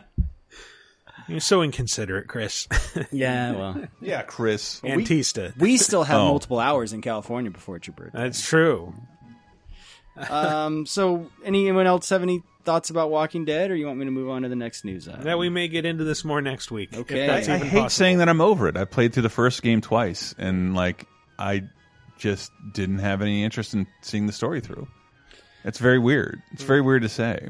I agree. Yeah, I played through all of Walking Dead. Yeah, I played the entire first season. Loved it. Yeah. It was my game of the year, and I never even played the second season. And Loved it. I don't know why. Loved the second season. Started playing New Frontier, and then by the time the second episode came out, like I realized like it didn't save any of my progress from the first episode. Like I didn't really want to go through that again, so I just it kind of fell off for me, unfortunately. Yeah, and I think that's a tough thing they had to reconcile. Is that if all of us felt that way, odds are a bunch of people who wanted to be fans of them did too. I don't know. I'm just bummed. There's no good way for me to transition out of this news story, so I will just use what you say and come up with the worst segue in history. Go for it. Maybe what those games could have used is crossplay, because I often found myself starting on different platforms and then I would acquire it for free on a different platform or whatever. So in the next news item, again, I warned you, worst transition ever. That was pretty bad. Fortnite is getting crossplay on PS4 as of this week, which is actually kind of a big deal. Like the biggest. I do think it is Fortnite, because Fortnite is immune to the Switch Online plan. Oh, you mean the fact that Fortnite? Yeah, that crossplay is happening. You think it's just specific to Fortnite? Like it's not going to spread to other games? Fortnite's model means it's in their best interest to pay whatever their own hosting shit is, and keep their game as playable as possible for free, and that Sony's attitude was diametrically opposed to their business model. And if Fortnite threatened PS4 enough, I think they made some movement there. And I didn't think that until like it was announced the Nintendo Switch Online plan. Like if you don't pay for that, you can still play Fortnite Online, but not Splatoon. Right. Nintendo first-party titles are not playable without the online service, but Fortnite is. Yeah, because they wouldn't fuck with Fortnite. Yeah, Nick Chester at Epic posted on Facebook today a Jeopardy question. A big gaming story of 2018 is Fortnite. this genre of game where the winner is last shooter or last team standing. What is Battle Royale? That was on Jeopardy. Okay. That's how big Fortnite is right now. Right. That my dad is asking me about it. My dad is asking me about Fortnite. He gets Fortnite jokes. It's officially not cool. If your dad starts talking about it, it's too late. Well, he's more wondering about it the same way he's wondering about like fucking jewel vapes and and clit piercings. Like, what are these things? I ran into a former coworker at PAX who he works on the marketing team for Fortnite, and I just walked into a restaurant and I walked up to the bar just to grab a quick dinner, and I saw him and I was like, how's it feel to have a fucking ticket to anywhere you want in the games industry at this point? Like, that dude can go anywhere now because he says, I helped launch Fortnite, you know? Like, or remember when it launched, like, nobody cared because, like, it's this co-op zombie shooter. I'm happy to go on record in 2012 saying that was one of my most interesting games of E3 when it was just a Minecraft clone, and I streamed it day one. Because we reached out to Epic because we thought it looked awesome. It was a weird, and that was before it had a battle royale mode. Yeah, it was a horde mode / tower defense thing / Minecrafty building thing. I was at the Spike TV Awards in 2009. I want to say when Cliffy B announced it. Yeah, that game's had been around forever. Yeah, the last E3 also had something unprecedented in my experience, is that they had just like one entire corner of, I think it was West Hall, maybe, or possibly South. One of the two big halls, but it was just huge sign that just said Fortnite, and they had like all these cosplaying models dressed up in Fortnite outfits. It was an experiential booth. Yeah. Normally the stuff you'd see out in front of the convention center or like in the concourse. You just walk in the booth and it was like, here, influencers, take a picture in front of this bus. It was even worse at Gamescom, dude. They had a fucking zip lining thing, obstacle course in their booth. But that just struck me so hard. It's like not an Epic booth, a Fortnite booth. Yeah. Well, right now that's what Epic has. Yeah. You know, that, and they have the Unreal Engine. Yeah, I know. It's just a break from tradition at E3. Yeah. But I mean, it was also very clearly visitor focus, not industry focus, because they were like selling T-shirts, and so So the fact that, I mean, Chris, you're right. It's a signal of the clout Fortnite has that they were able to convince Sony, who had been adamant, and for the past few years, it's almost been the butt of a joke. Like, yeah, everyone wants to do crossplay except Sony. Fortnite was like, yeah, you're doing it. This can only help Microsoft, and because their whole time was like, oh yeah, we love it, we want crossplay, and so now I'd argue that this could, like, I think Fortnite was able to help strong arm them, but like as your multiplayer bases die off, like let's not forget they are in bed with Street Fighter somehow for that to be a console exclusive. Like, it's in your best interest to make sure people can play this game online on your platform. And the best way to do that is by extending it to every other platform. Yeah, including mobile. Like, that's what's crazy. Right. Yeah. Well, but I don't think you can play with mobile. That might also be why the Switch version of Fortnite is keeping online play free, because they are competing with phones and iPads. And let's not put any obstacles in front of people. Right, I imagine a fucking Epic executive. We're not going to ask our users to pay another $20 for your shitty online plan. You don't even have Mario 2 on it. Oh, man. Did anybody else play with Switch Online? A little bit, by the way. Yeah, we talked about it last week. We played it's amazing how quickly it all downloads because they're such small games, and the games the are NES just thing. It's your favorite fast. NES games are kilobytes. Yeah. And it's a good deal. It's $20 for the year. It's like got River City Ransom, man. Yeah, it's worth it for that alone. It's so odd that like I can't be the only one. I bought that shit to play the NES games. I don't care if I ever play anything on the Switch online again in my entire life. I don't think I ever will. You and I might be on the same page. Splatoon is the only thing that's like, yes, I think I would like to play that someday. But $20 a year for a drizzle of NES games that are playable on my television, I'm down. Yeah, that's fine. Why not? All right. So moving on, our next story. Let's make this a little game. I'd like you guys to try to predict the top-selling games of August 2018. Top-selling video games across all platforms. This is a little bit of a cheat because I already know it, so someone else guess. I think that I means heard it's you a guys Ubisoft talking game. about it too. Well, the number one, it's the traditional number one every August. Grand Theft Auto 5? No. Madden. Oh, right. Of course, Madden Madden. is the Right, big right. August thing. Yeah. Blah, blah, blah, blah, blah. Madden. Number 2 might surprise you. Capcom game.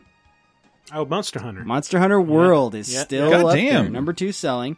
Number 3, this is the one that we were talking about. Rainbow Six Siege. Yeah, the 2015 game is August's 3rd best-selling game. The one that I keep telling Chris to play because you'd love it. That's crazy. Number 4, Grand Theft Auto 5. Yeah. That's fucking nuts. Who's left to buy it? Lots of people, apparently.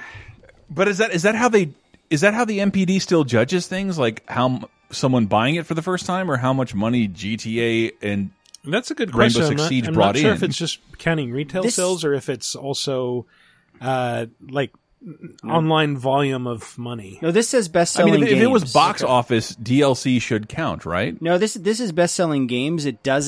That doesn't always mean digital revenue. They have separate categories for digital revenue. I mean, GTA 5 did add like a big online expansion recently. They not only added shit and were like advertising stuff on Adult Swim. I think the game finally dropped briefly to $19.99, which is the cheapest it's ever. I mean, been. I might buy it at that price. Every once in a while, I get the itch. Even though I played through it on last gen, I'm like, man, I did want to go back and experience that first-person mode and see all that stuff. And next up, Mario Kart 8.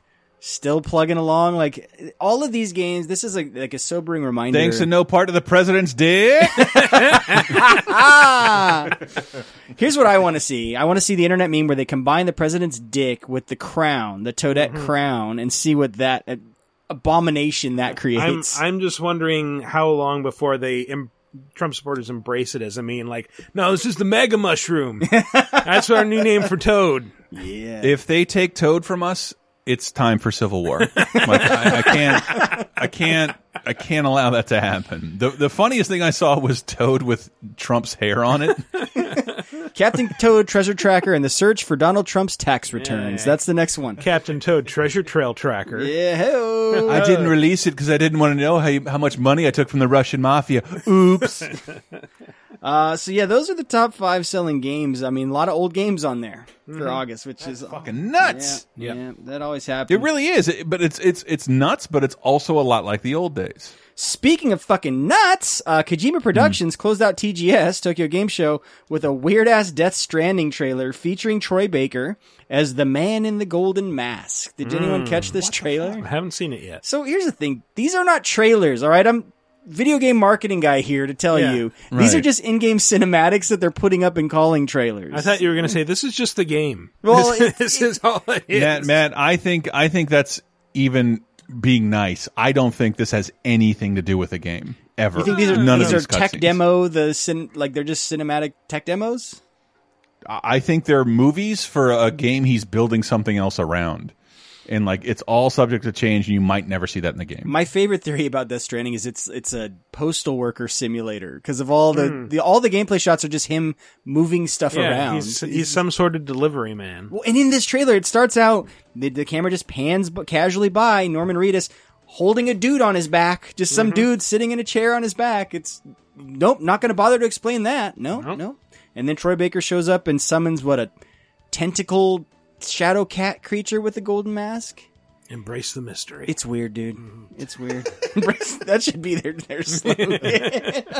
He does say something like, we can make anything or something like that, and I think that's kind of the mantra of this game is like it can just be whatever it wants to be. Death Stranding. What even is this? Speaking of games that can do whatever they want to do, hey, you guys have 105 spare gigabytes on your hard drive? Do I? Red Dead, baby! Red Dead Redemption 2 is going to take up that much. More like Red Dead Redemption. More like Rad Dead Redemption. What? Dude, whatever it fucking takes for Red Dead. I'm there day one, so fuck it. I don't care. I think it's a little bizarre that they released a 1 terabyte bundle, but it's like, 1/7 of this is going to be the game you're getting in the bundle. I was like, actually that's all you'll be able to do. What's the standard hard drive size for PS4s? Is it 250? I think it's 500. I know this. No. It's 500 to 1 terabyte. Okay. But like, it's about 850 per games. Okay. Unless you really want to allocate like nothing to capture or apps or anything. Well, the else OS like that, the OS is taking up something. which you don't really have a choice over. Like after formatting is said and done, you have about 850 gigabytes. Yeah, and I mean, you can upgrade on PS4 to like a 2 terabyte pretty easily. They finally allowed external, so I have an external in mind. Yeah. Oh, PlayStation allows externals. Yeah, that's what I did with my Xbox. It was the best decision I made. I have 2 externals hooked up to my Xbox, one to my PS4. I wish I could hook another one up. It's amazing. Once you hook up like 4 6 gigabyte or 6 terabyte drives, it's just like that percentage full thing goes from like 80 to like 20. And now I've just got like a huge game fridge that's filled with all of my games that I can. I'm not going to unplug my PSVR and my drone charger. Well, no. What more realistic? You're going to come up against bandwidth caps from your internet service. You're going to try to download all the games and be like, sorry. Well, not all at once. Although all at once. I have had to do that actually. Give it to me all at once. My hard drive got wiped and I had to re-download everything. Not everything. You could have just downloaded the game you wanted to play. Nah. Gotta have it all. Give it to me like the toad mushroom tip. What is this voice we're doing?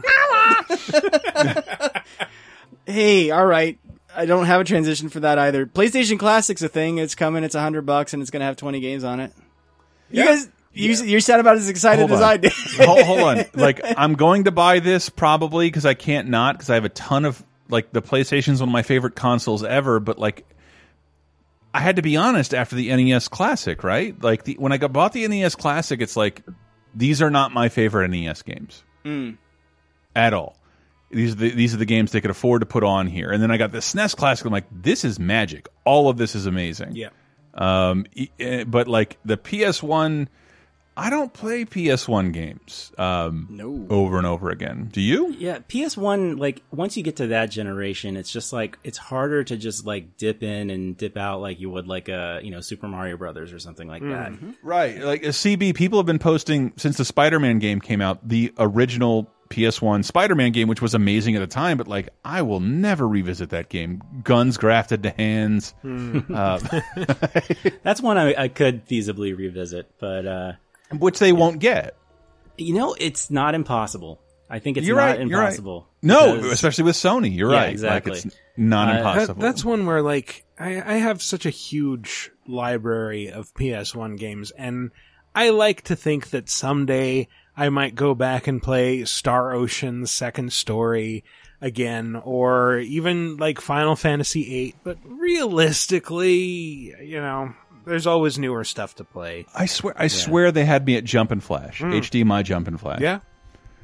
Because that's a game I love on PS1 that like never really saw another generation. I think it showed up on PS3. And someone posted in the LaserTime community.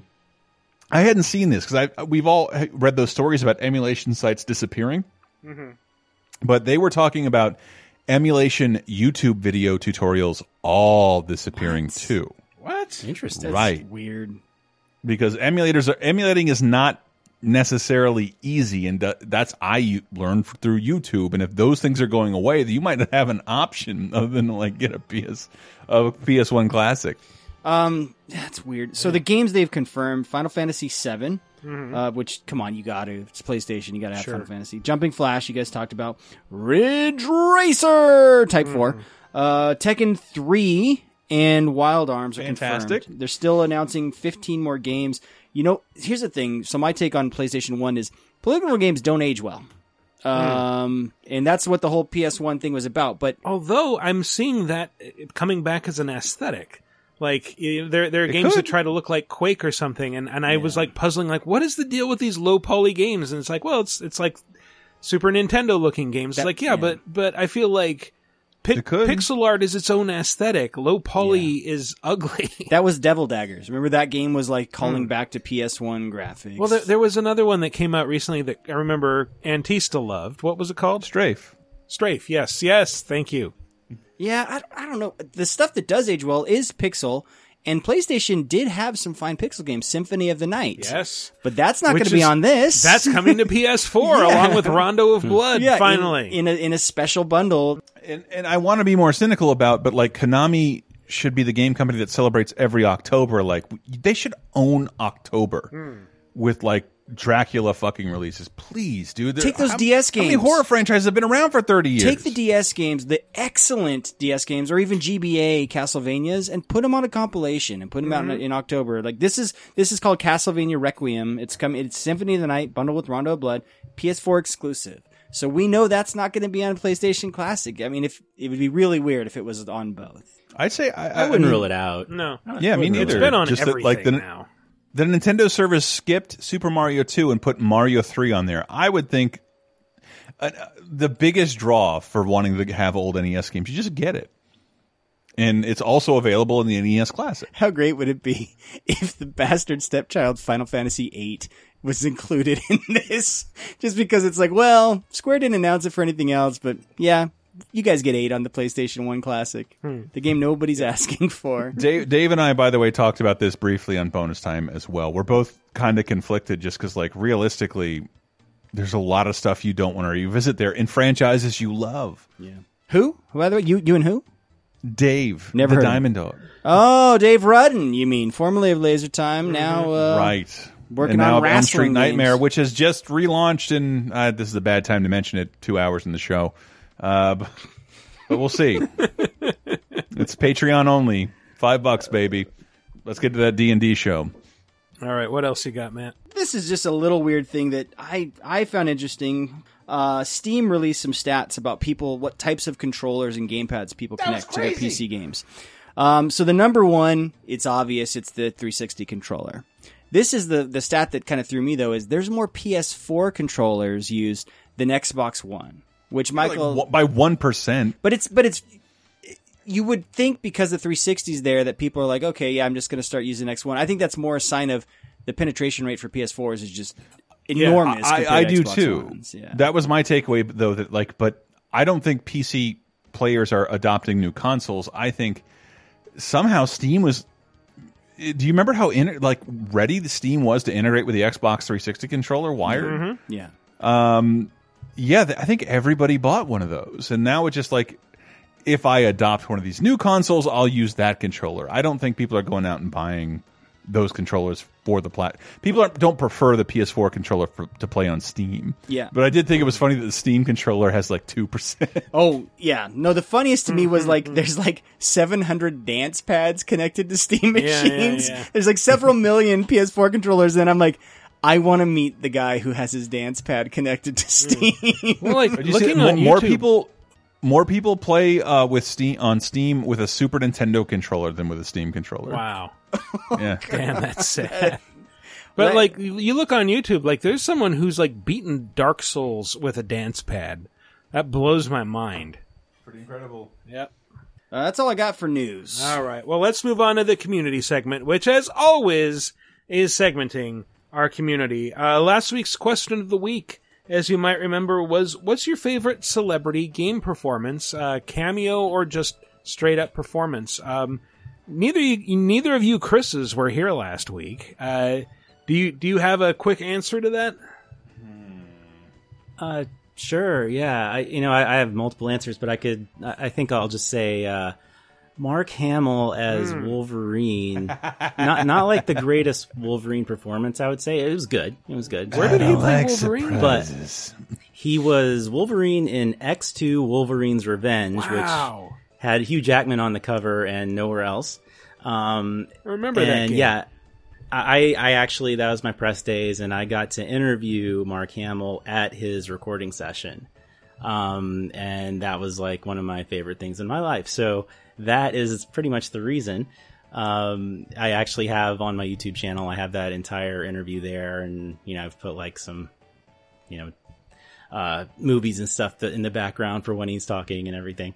But yeah, he was Wolverine, and he loves comic books, and he was totally into it, and it was just awesome to geek out with Luke Skywalker in a sound booth for 20 minutes. He wrote a comic book back in the 90s, didn't he? It was called like Black Pearl. Black Pearl. Yeah. Weird. And just another selfish one would be Stan Lee in The Amazing Spider-Man. He's been in several games, but in that one, I got to write his bio. Oh, nice. And he was a character named Stan. Never definitively Stan Lee, but he calls you like at the end of the game, and it's Stan Lee's voice, like talking about how you messed up his apartment and everything, because the whole conceit was Peter was staying with the family friends Stan's apartment in the city. That's why he wasn't in Queens in our game. Oh, okay. And then in Amazing Spider-Man 2, he actually had his own comic book shop called the Comic Stan. Oh, nice. I'm just putting this out there. Let's take a moment to appreciate Stan Lee while we can. Because that dude, oh my God, how is he still with us? And I say appreciate because he's going to die, and you're going to see like 10,000 articles. Actually, Stan Lee was a monster. That's what will follow. Yeah. So right now, appreciate Stan Lee before you see all the trolley articles. Oh, can I go back? I want to say Phil Margera in Tony Hawk Underground 2. Oh, Ben Margera's his uncle? dad? Yeah. Yes, Yeah. every single actor in that game is fucking terrible. But you know why they're there. Because they're pro skaters and, dude, that shit is raw. Like, fuck that shit. They're trying that guy to was prevent us hilarious. from skating. Yeah. Dude, watch the Go get intro. them. Like, Phil Margera gives one of the most authentic screams you've ever heard just by being hit in the ass with a rubber band in PS2 graphics. Phil It's hilarious. was the dad, right? The uncle. What was the Yeah. uncle's name? Uncle Vito. Uncle Vito. Arrested pedophile Vito, yes. Jesus Christ. No, secret about that show is Phil was always the best part of that show. Like his reactions he's to Van. awesome. Yeah, he was great. He's awesome. Didn't give a fuck. Well, the first responder on Vidjagame Apocalypse in the comments is LaserTime Rules, who says, my favorite celeb cameo in a game is Gary Coleman in Postal 2. I know, terrible game. It was random as hell and unexpected, and it was also part of our top 5, damn you! No, I'm kidding. The Full Amish says, in terms of performance, I'd have to say, hey, Mark Hamill, here he is again, as Majima in Yakuza 1 localization. If anyone had to do an English voice for Majima, I'd want it to be him. Also, really have to agree with Lambert is Dead, with Mike Patton for his role as in The Darkness. It's pretty damn impressive that he can just do that voice with little to no editing or post-production help. On the Facebook community, James Cromer says the entire oh, dude, I should have chose that one. The entire cast of Ghostbusters and Ghostbusters the video game. That game was childhood wish fulfillment at best. That is your Ghostbusters 3. Yeah, it is. Get it while you can. Aykroyd has said it. He has gone on record as saying that's Ghostbusters 3. Worked on that game, loved it. My friend Ryan, one of the associate producers, is the character model of the Rookie. Oh, really? Yeah. Oh, nice. Nice. Patrick McLafferty says favorite celebrity as themselves in a game is Adam West in Lego Batman 3 as a reoccurring rescuable civilian, and in the 66 Batman level. Enjoyed his commentary on the scenarios he was needed to be rescued. I totally agree with that. That was a great cameo. That's awesome. Must get rescued. Landon Doan says Nathan Fillion. My favorite Halo game was ODST, and that was in no small part because we had a mini Firefly reunion. Yep. Of course, Captain Mal as the lead is Buck, Alan Two Dick as Mickey, and Adam Ball. You know what? I'm cool just talking about Mal and Walsh here. Yeah, fuck that guy forever. Yeah. He then goes on to give a shout out to his voice work in Destiny. Yes. Of course, shout out to Mel's VO work in Destiny and Destiny 2 as Robot Malcolm Reynolds, which of course made him everyone's favorite character, and for good reason. That dude was hella boring in the first Destiny. He was not very... Destiny 2, he became Mel. All right. Well, Taken King, no, they gave him personality in Destiny, Taken King. Like, that's when they were like, oh, hey, we have these highly paid voice actors. We should probably give them something to do. And so he would quip at you in the tower when you walked by or when you went to accept missions from him. Is Nathan Fillion not the voice in Forsaken? That's what somebody He's told not. me. No, it's Nolan North. And you can tell the difference, and it's not as good. And it's a little bit of a bummer. I mean, Nolan North's excellent, but he's no... Why Nathan Fillion? I'm not going to watch your new cop show. It'll be gone in a week. Yeah. Matt Jorgensen says, let me tell you about a little game for the PSP called Deadhead Fred. Yay! Someone else brought it up. Winner of the first Writers Guild of America Award for video game writing, and it starred... Is that Gary Whitta? It starred John C. McGinley as the titular zombified PI in pursuit of vengeance for his murder and to find his missing head. It's an absolutely bizarre game that I still play every couple of years, though it's starting to show its age. I don't know if that's Witta. That's a good question, Chris. I think it's our Jason buddy Gary Witta. I really That's do. a good question. But Mega Man. It would be an odd thing to get wrong. A game no one's heard of with a guy most people don't know. Well, why don't you read the next one and I'll look it up. All right, from Twitter, random guy 616 says Patrick Stewart as Uriel Septim in the Elder Scrolls Oblivion. Being a Trekkie, there is no other choice. Yes. And Ray Covey says Jean Renault, Onimusha 3. It's when I first discovered him and fell into the rabbit hole of his career. So that's got to be fun. Jean Renault. Jean Renault. I reviewed. That was a game I reviewed in OPM back in the day. No shit. Yeah, He was great in Ronin. Discover him here and like, Robert oh, De what are Niro. these movies? Mission Impossible, Godzilla, and The Professional. Like, wow, you have a real up and down thing going on here. Good luck. He was Good luck. amazing in French Kiss. I will say that. I'm sorry, I'm just giggling because I brought up the Deadhead Fred Wikipedia page, and it has the Japanese title as Dedo Hedo Furero. Kubinashi Tante no Aku. That name is available on the LaserTimePodcast.com website. Chris, you have a Flintstones reference right there for you, within reach. Fredo, Dedo, Fredo. Thank you. There it is. Dedo, Fredo. What do we do now? Shut up! You never should have gotten a hotter wife than me. Yeah, that was not Gary Witt on Deadhead Fred. Man. Oh, I thought it was David Ellis. Yeah. Anyway. I guess it's me doing at Triskidable. The legendary, I hear his name all the time. Yeah. The legendary Triskidable. Rosario Dawson and Michael Madsen both put on great performances in the Dishonored series as Billy Lurk and Dodd, respectively. At times, it's difficult telling if they're putting on a good performance as a depressed person or just really bored. But the moments that demand their characters rise to the call are what really sold me on their performances. They're not bored, they're haunted. Dawson and Madsen both do an excellent job making sure that your takeaway after the time you spend playing the game. Playing as them. That's your takeaway. That's your take. It's late. I am not reading well.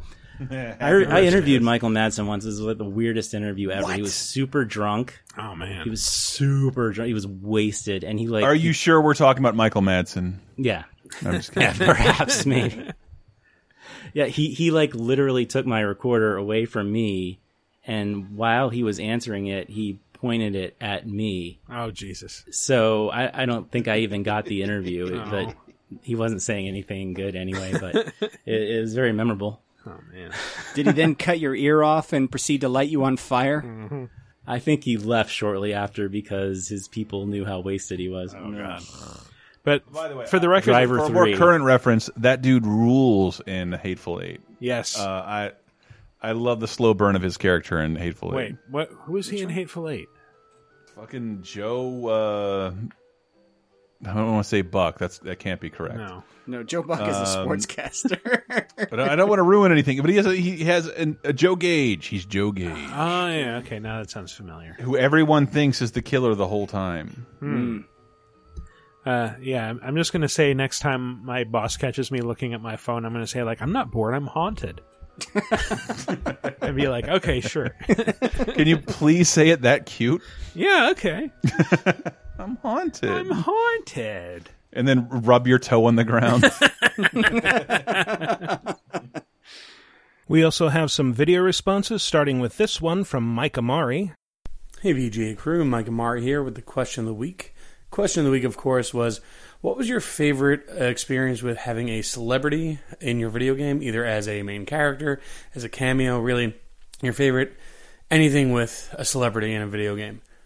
Now, there's a lot to pick from. I was originally thinking about Halo 3, actually, where you had a lot of really weird minor voice characters, and even Halo 2 were taken up with some big-name people. Like David Cross showed up there. The Rock was in there as a minor character, kind of like background noise, and even Laura Prepon, the redhead from that 70s show. But for me, though, my favorite experience playing with a celebrity in a video game would have to go all the way back to the Commodore 64, one of the first consoles I ever owned, and the Bruce Lee game for the Commodore 64. See, the Bruce Lee game was really only vaguely recognizably a Bruce Lee game. The sprite basically got him as best as they could, given the limited color palette. It was, though, the fact that I loved Kung Fu movies as a kid, particularly Bruce Lee. My dad basically had me grow up on those movies. He was a huge fan. I was a huge fan. He was also a huge computer dork back when I was a kid in the early 80s. And so we had a Commodore 64 in the house, mainly because he loved to program on it and play a lot of different games. So that particular game, though, Bruce Lee, is one of the ones that I would go back and play over and over again. It was balls hard. And now knowing how to get through everything, you can beat the game in like 20 minutes or something like that, not even. But I remember taking years to finally get to the final boss room. And it is an unintelligible mess of a game, like most Commodore 64 games were, with only the vaguest hints of connections to the subject matter it's supposed to be. But that game would start with a huge splash screen of Bruce Lee's face, and that was all like 6-year-old me needed to really fall into the game. That and the fact you can run and jump kick. That was really my biggest thing. Any game that let me jump kick, from that to Double Dragon to really anything down the line, I became a huge fan. So thank you guys for listening to me this week. Look forward to spending time with you again next week. And another video response from friend of the show, Cody Laveau. Hey guys, Gage Crippler, Cody Laveau. Promise something special this week, and I'm here with about 30,000 people. 30,000 of my closest friends about to watch Nine Inch Nails play. We've already watched Primus, Bush, Chevelle, Yellow Wolf, Clutch, Suicidal Tendencies, a ton of really, really awesome bands, but it's the gym of the night after Stone Temple Pilots is going to be Nine Inch Nails, the Trent Reznor, so celebrity cameo right there. It's about to get really loud, so I'm going to explain why Tim Curry is the all-time best celebrity cameo of all time. And I'm going to let's say hungover me explain it. Hey, so concert drunk me is like a serious butthead. I know he's laughing about this, like, right now.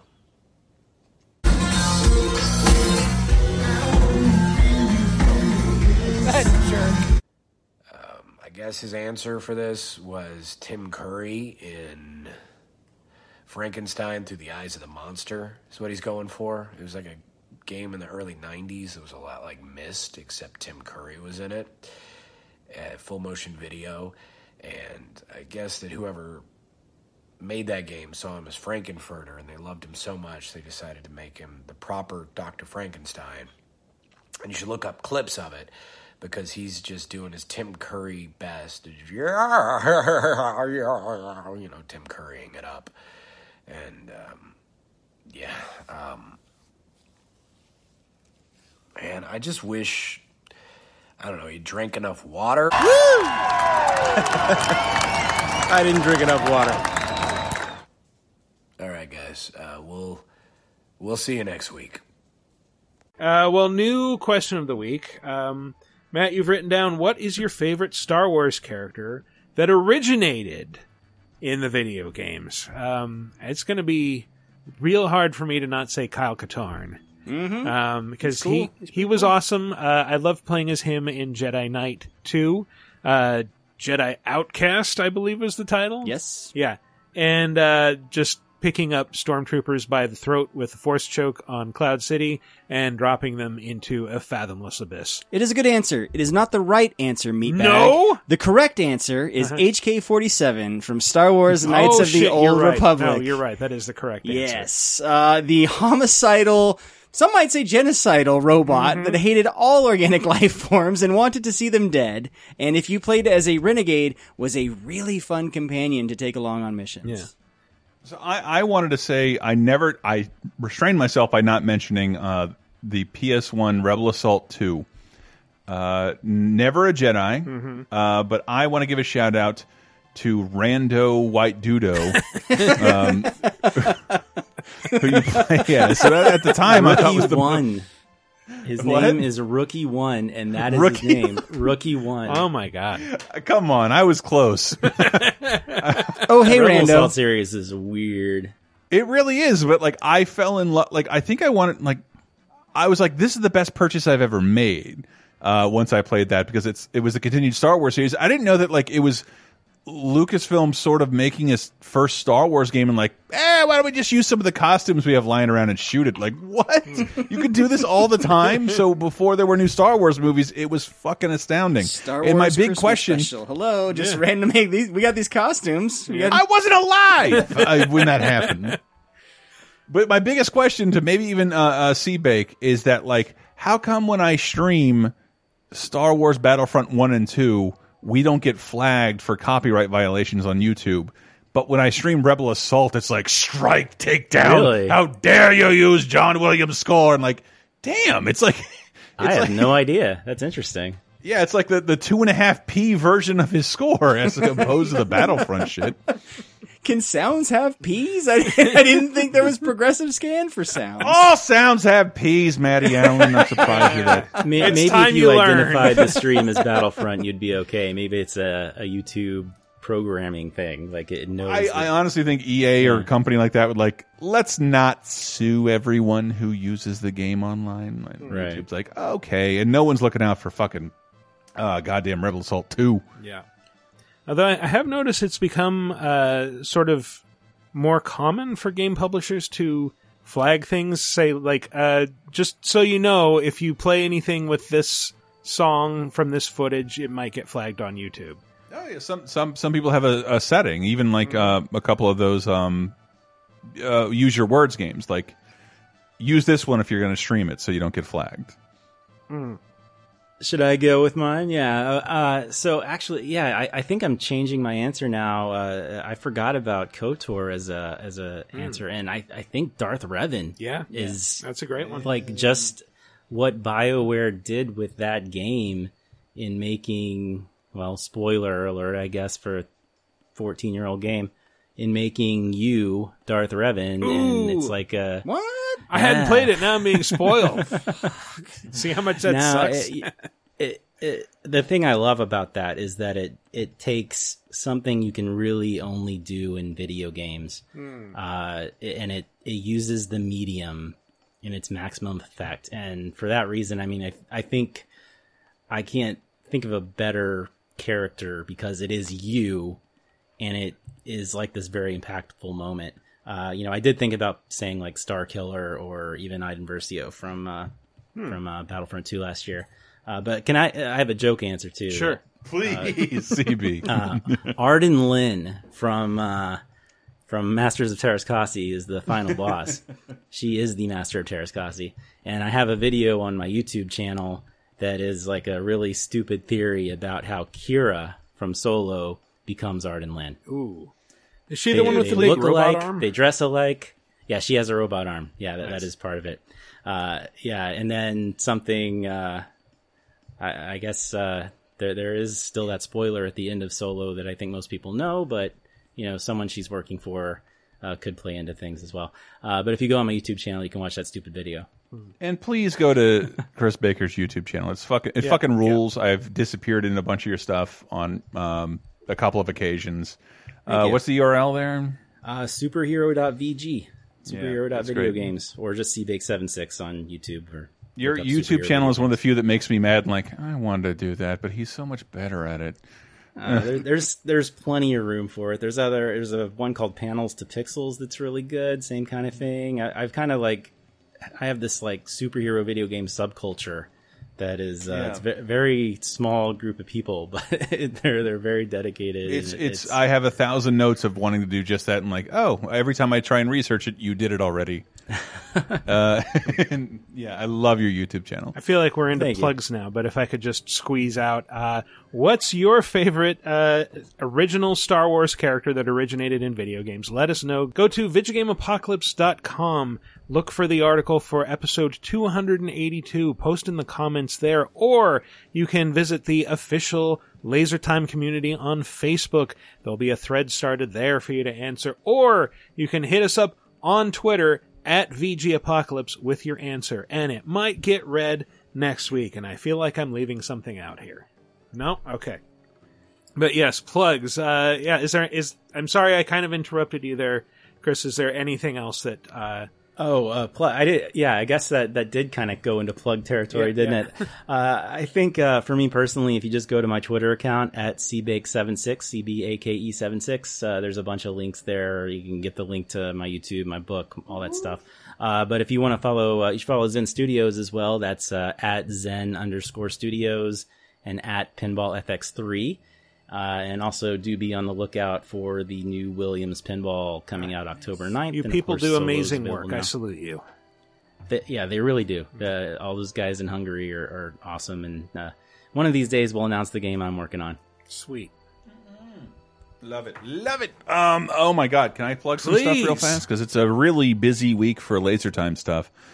One, we're still trying to launch the quiz down. I know you don't care about that, but you might care about Elm Street Nightmare.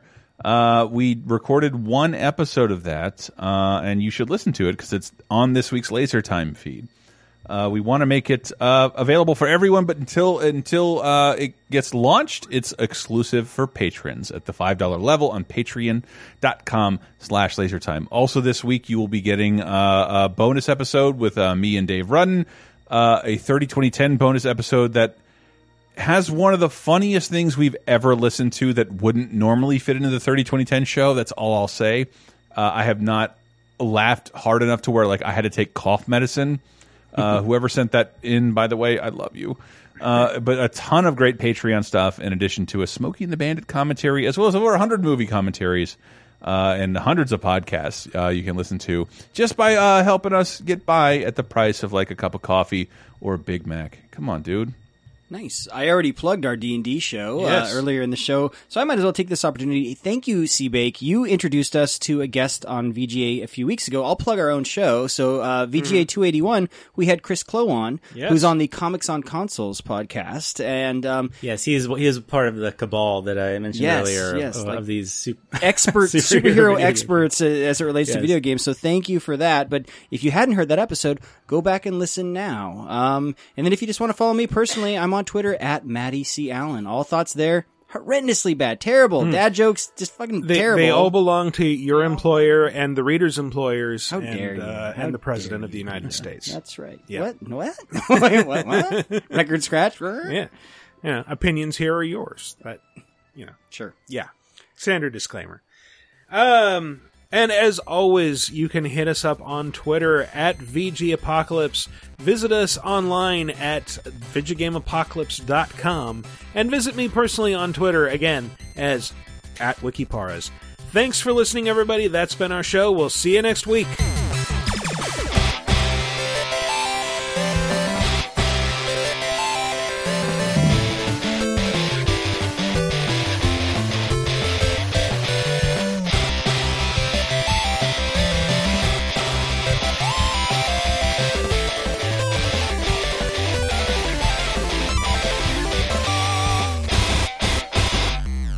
And welcome back to our wonderful, intelligent second segment where we will launch directly into... Oh, seriously? Come on, hang on.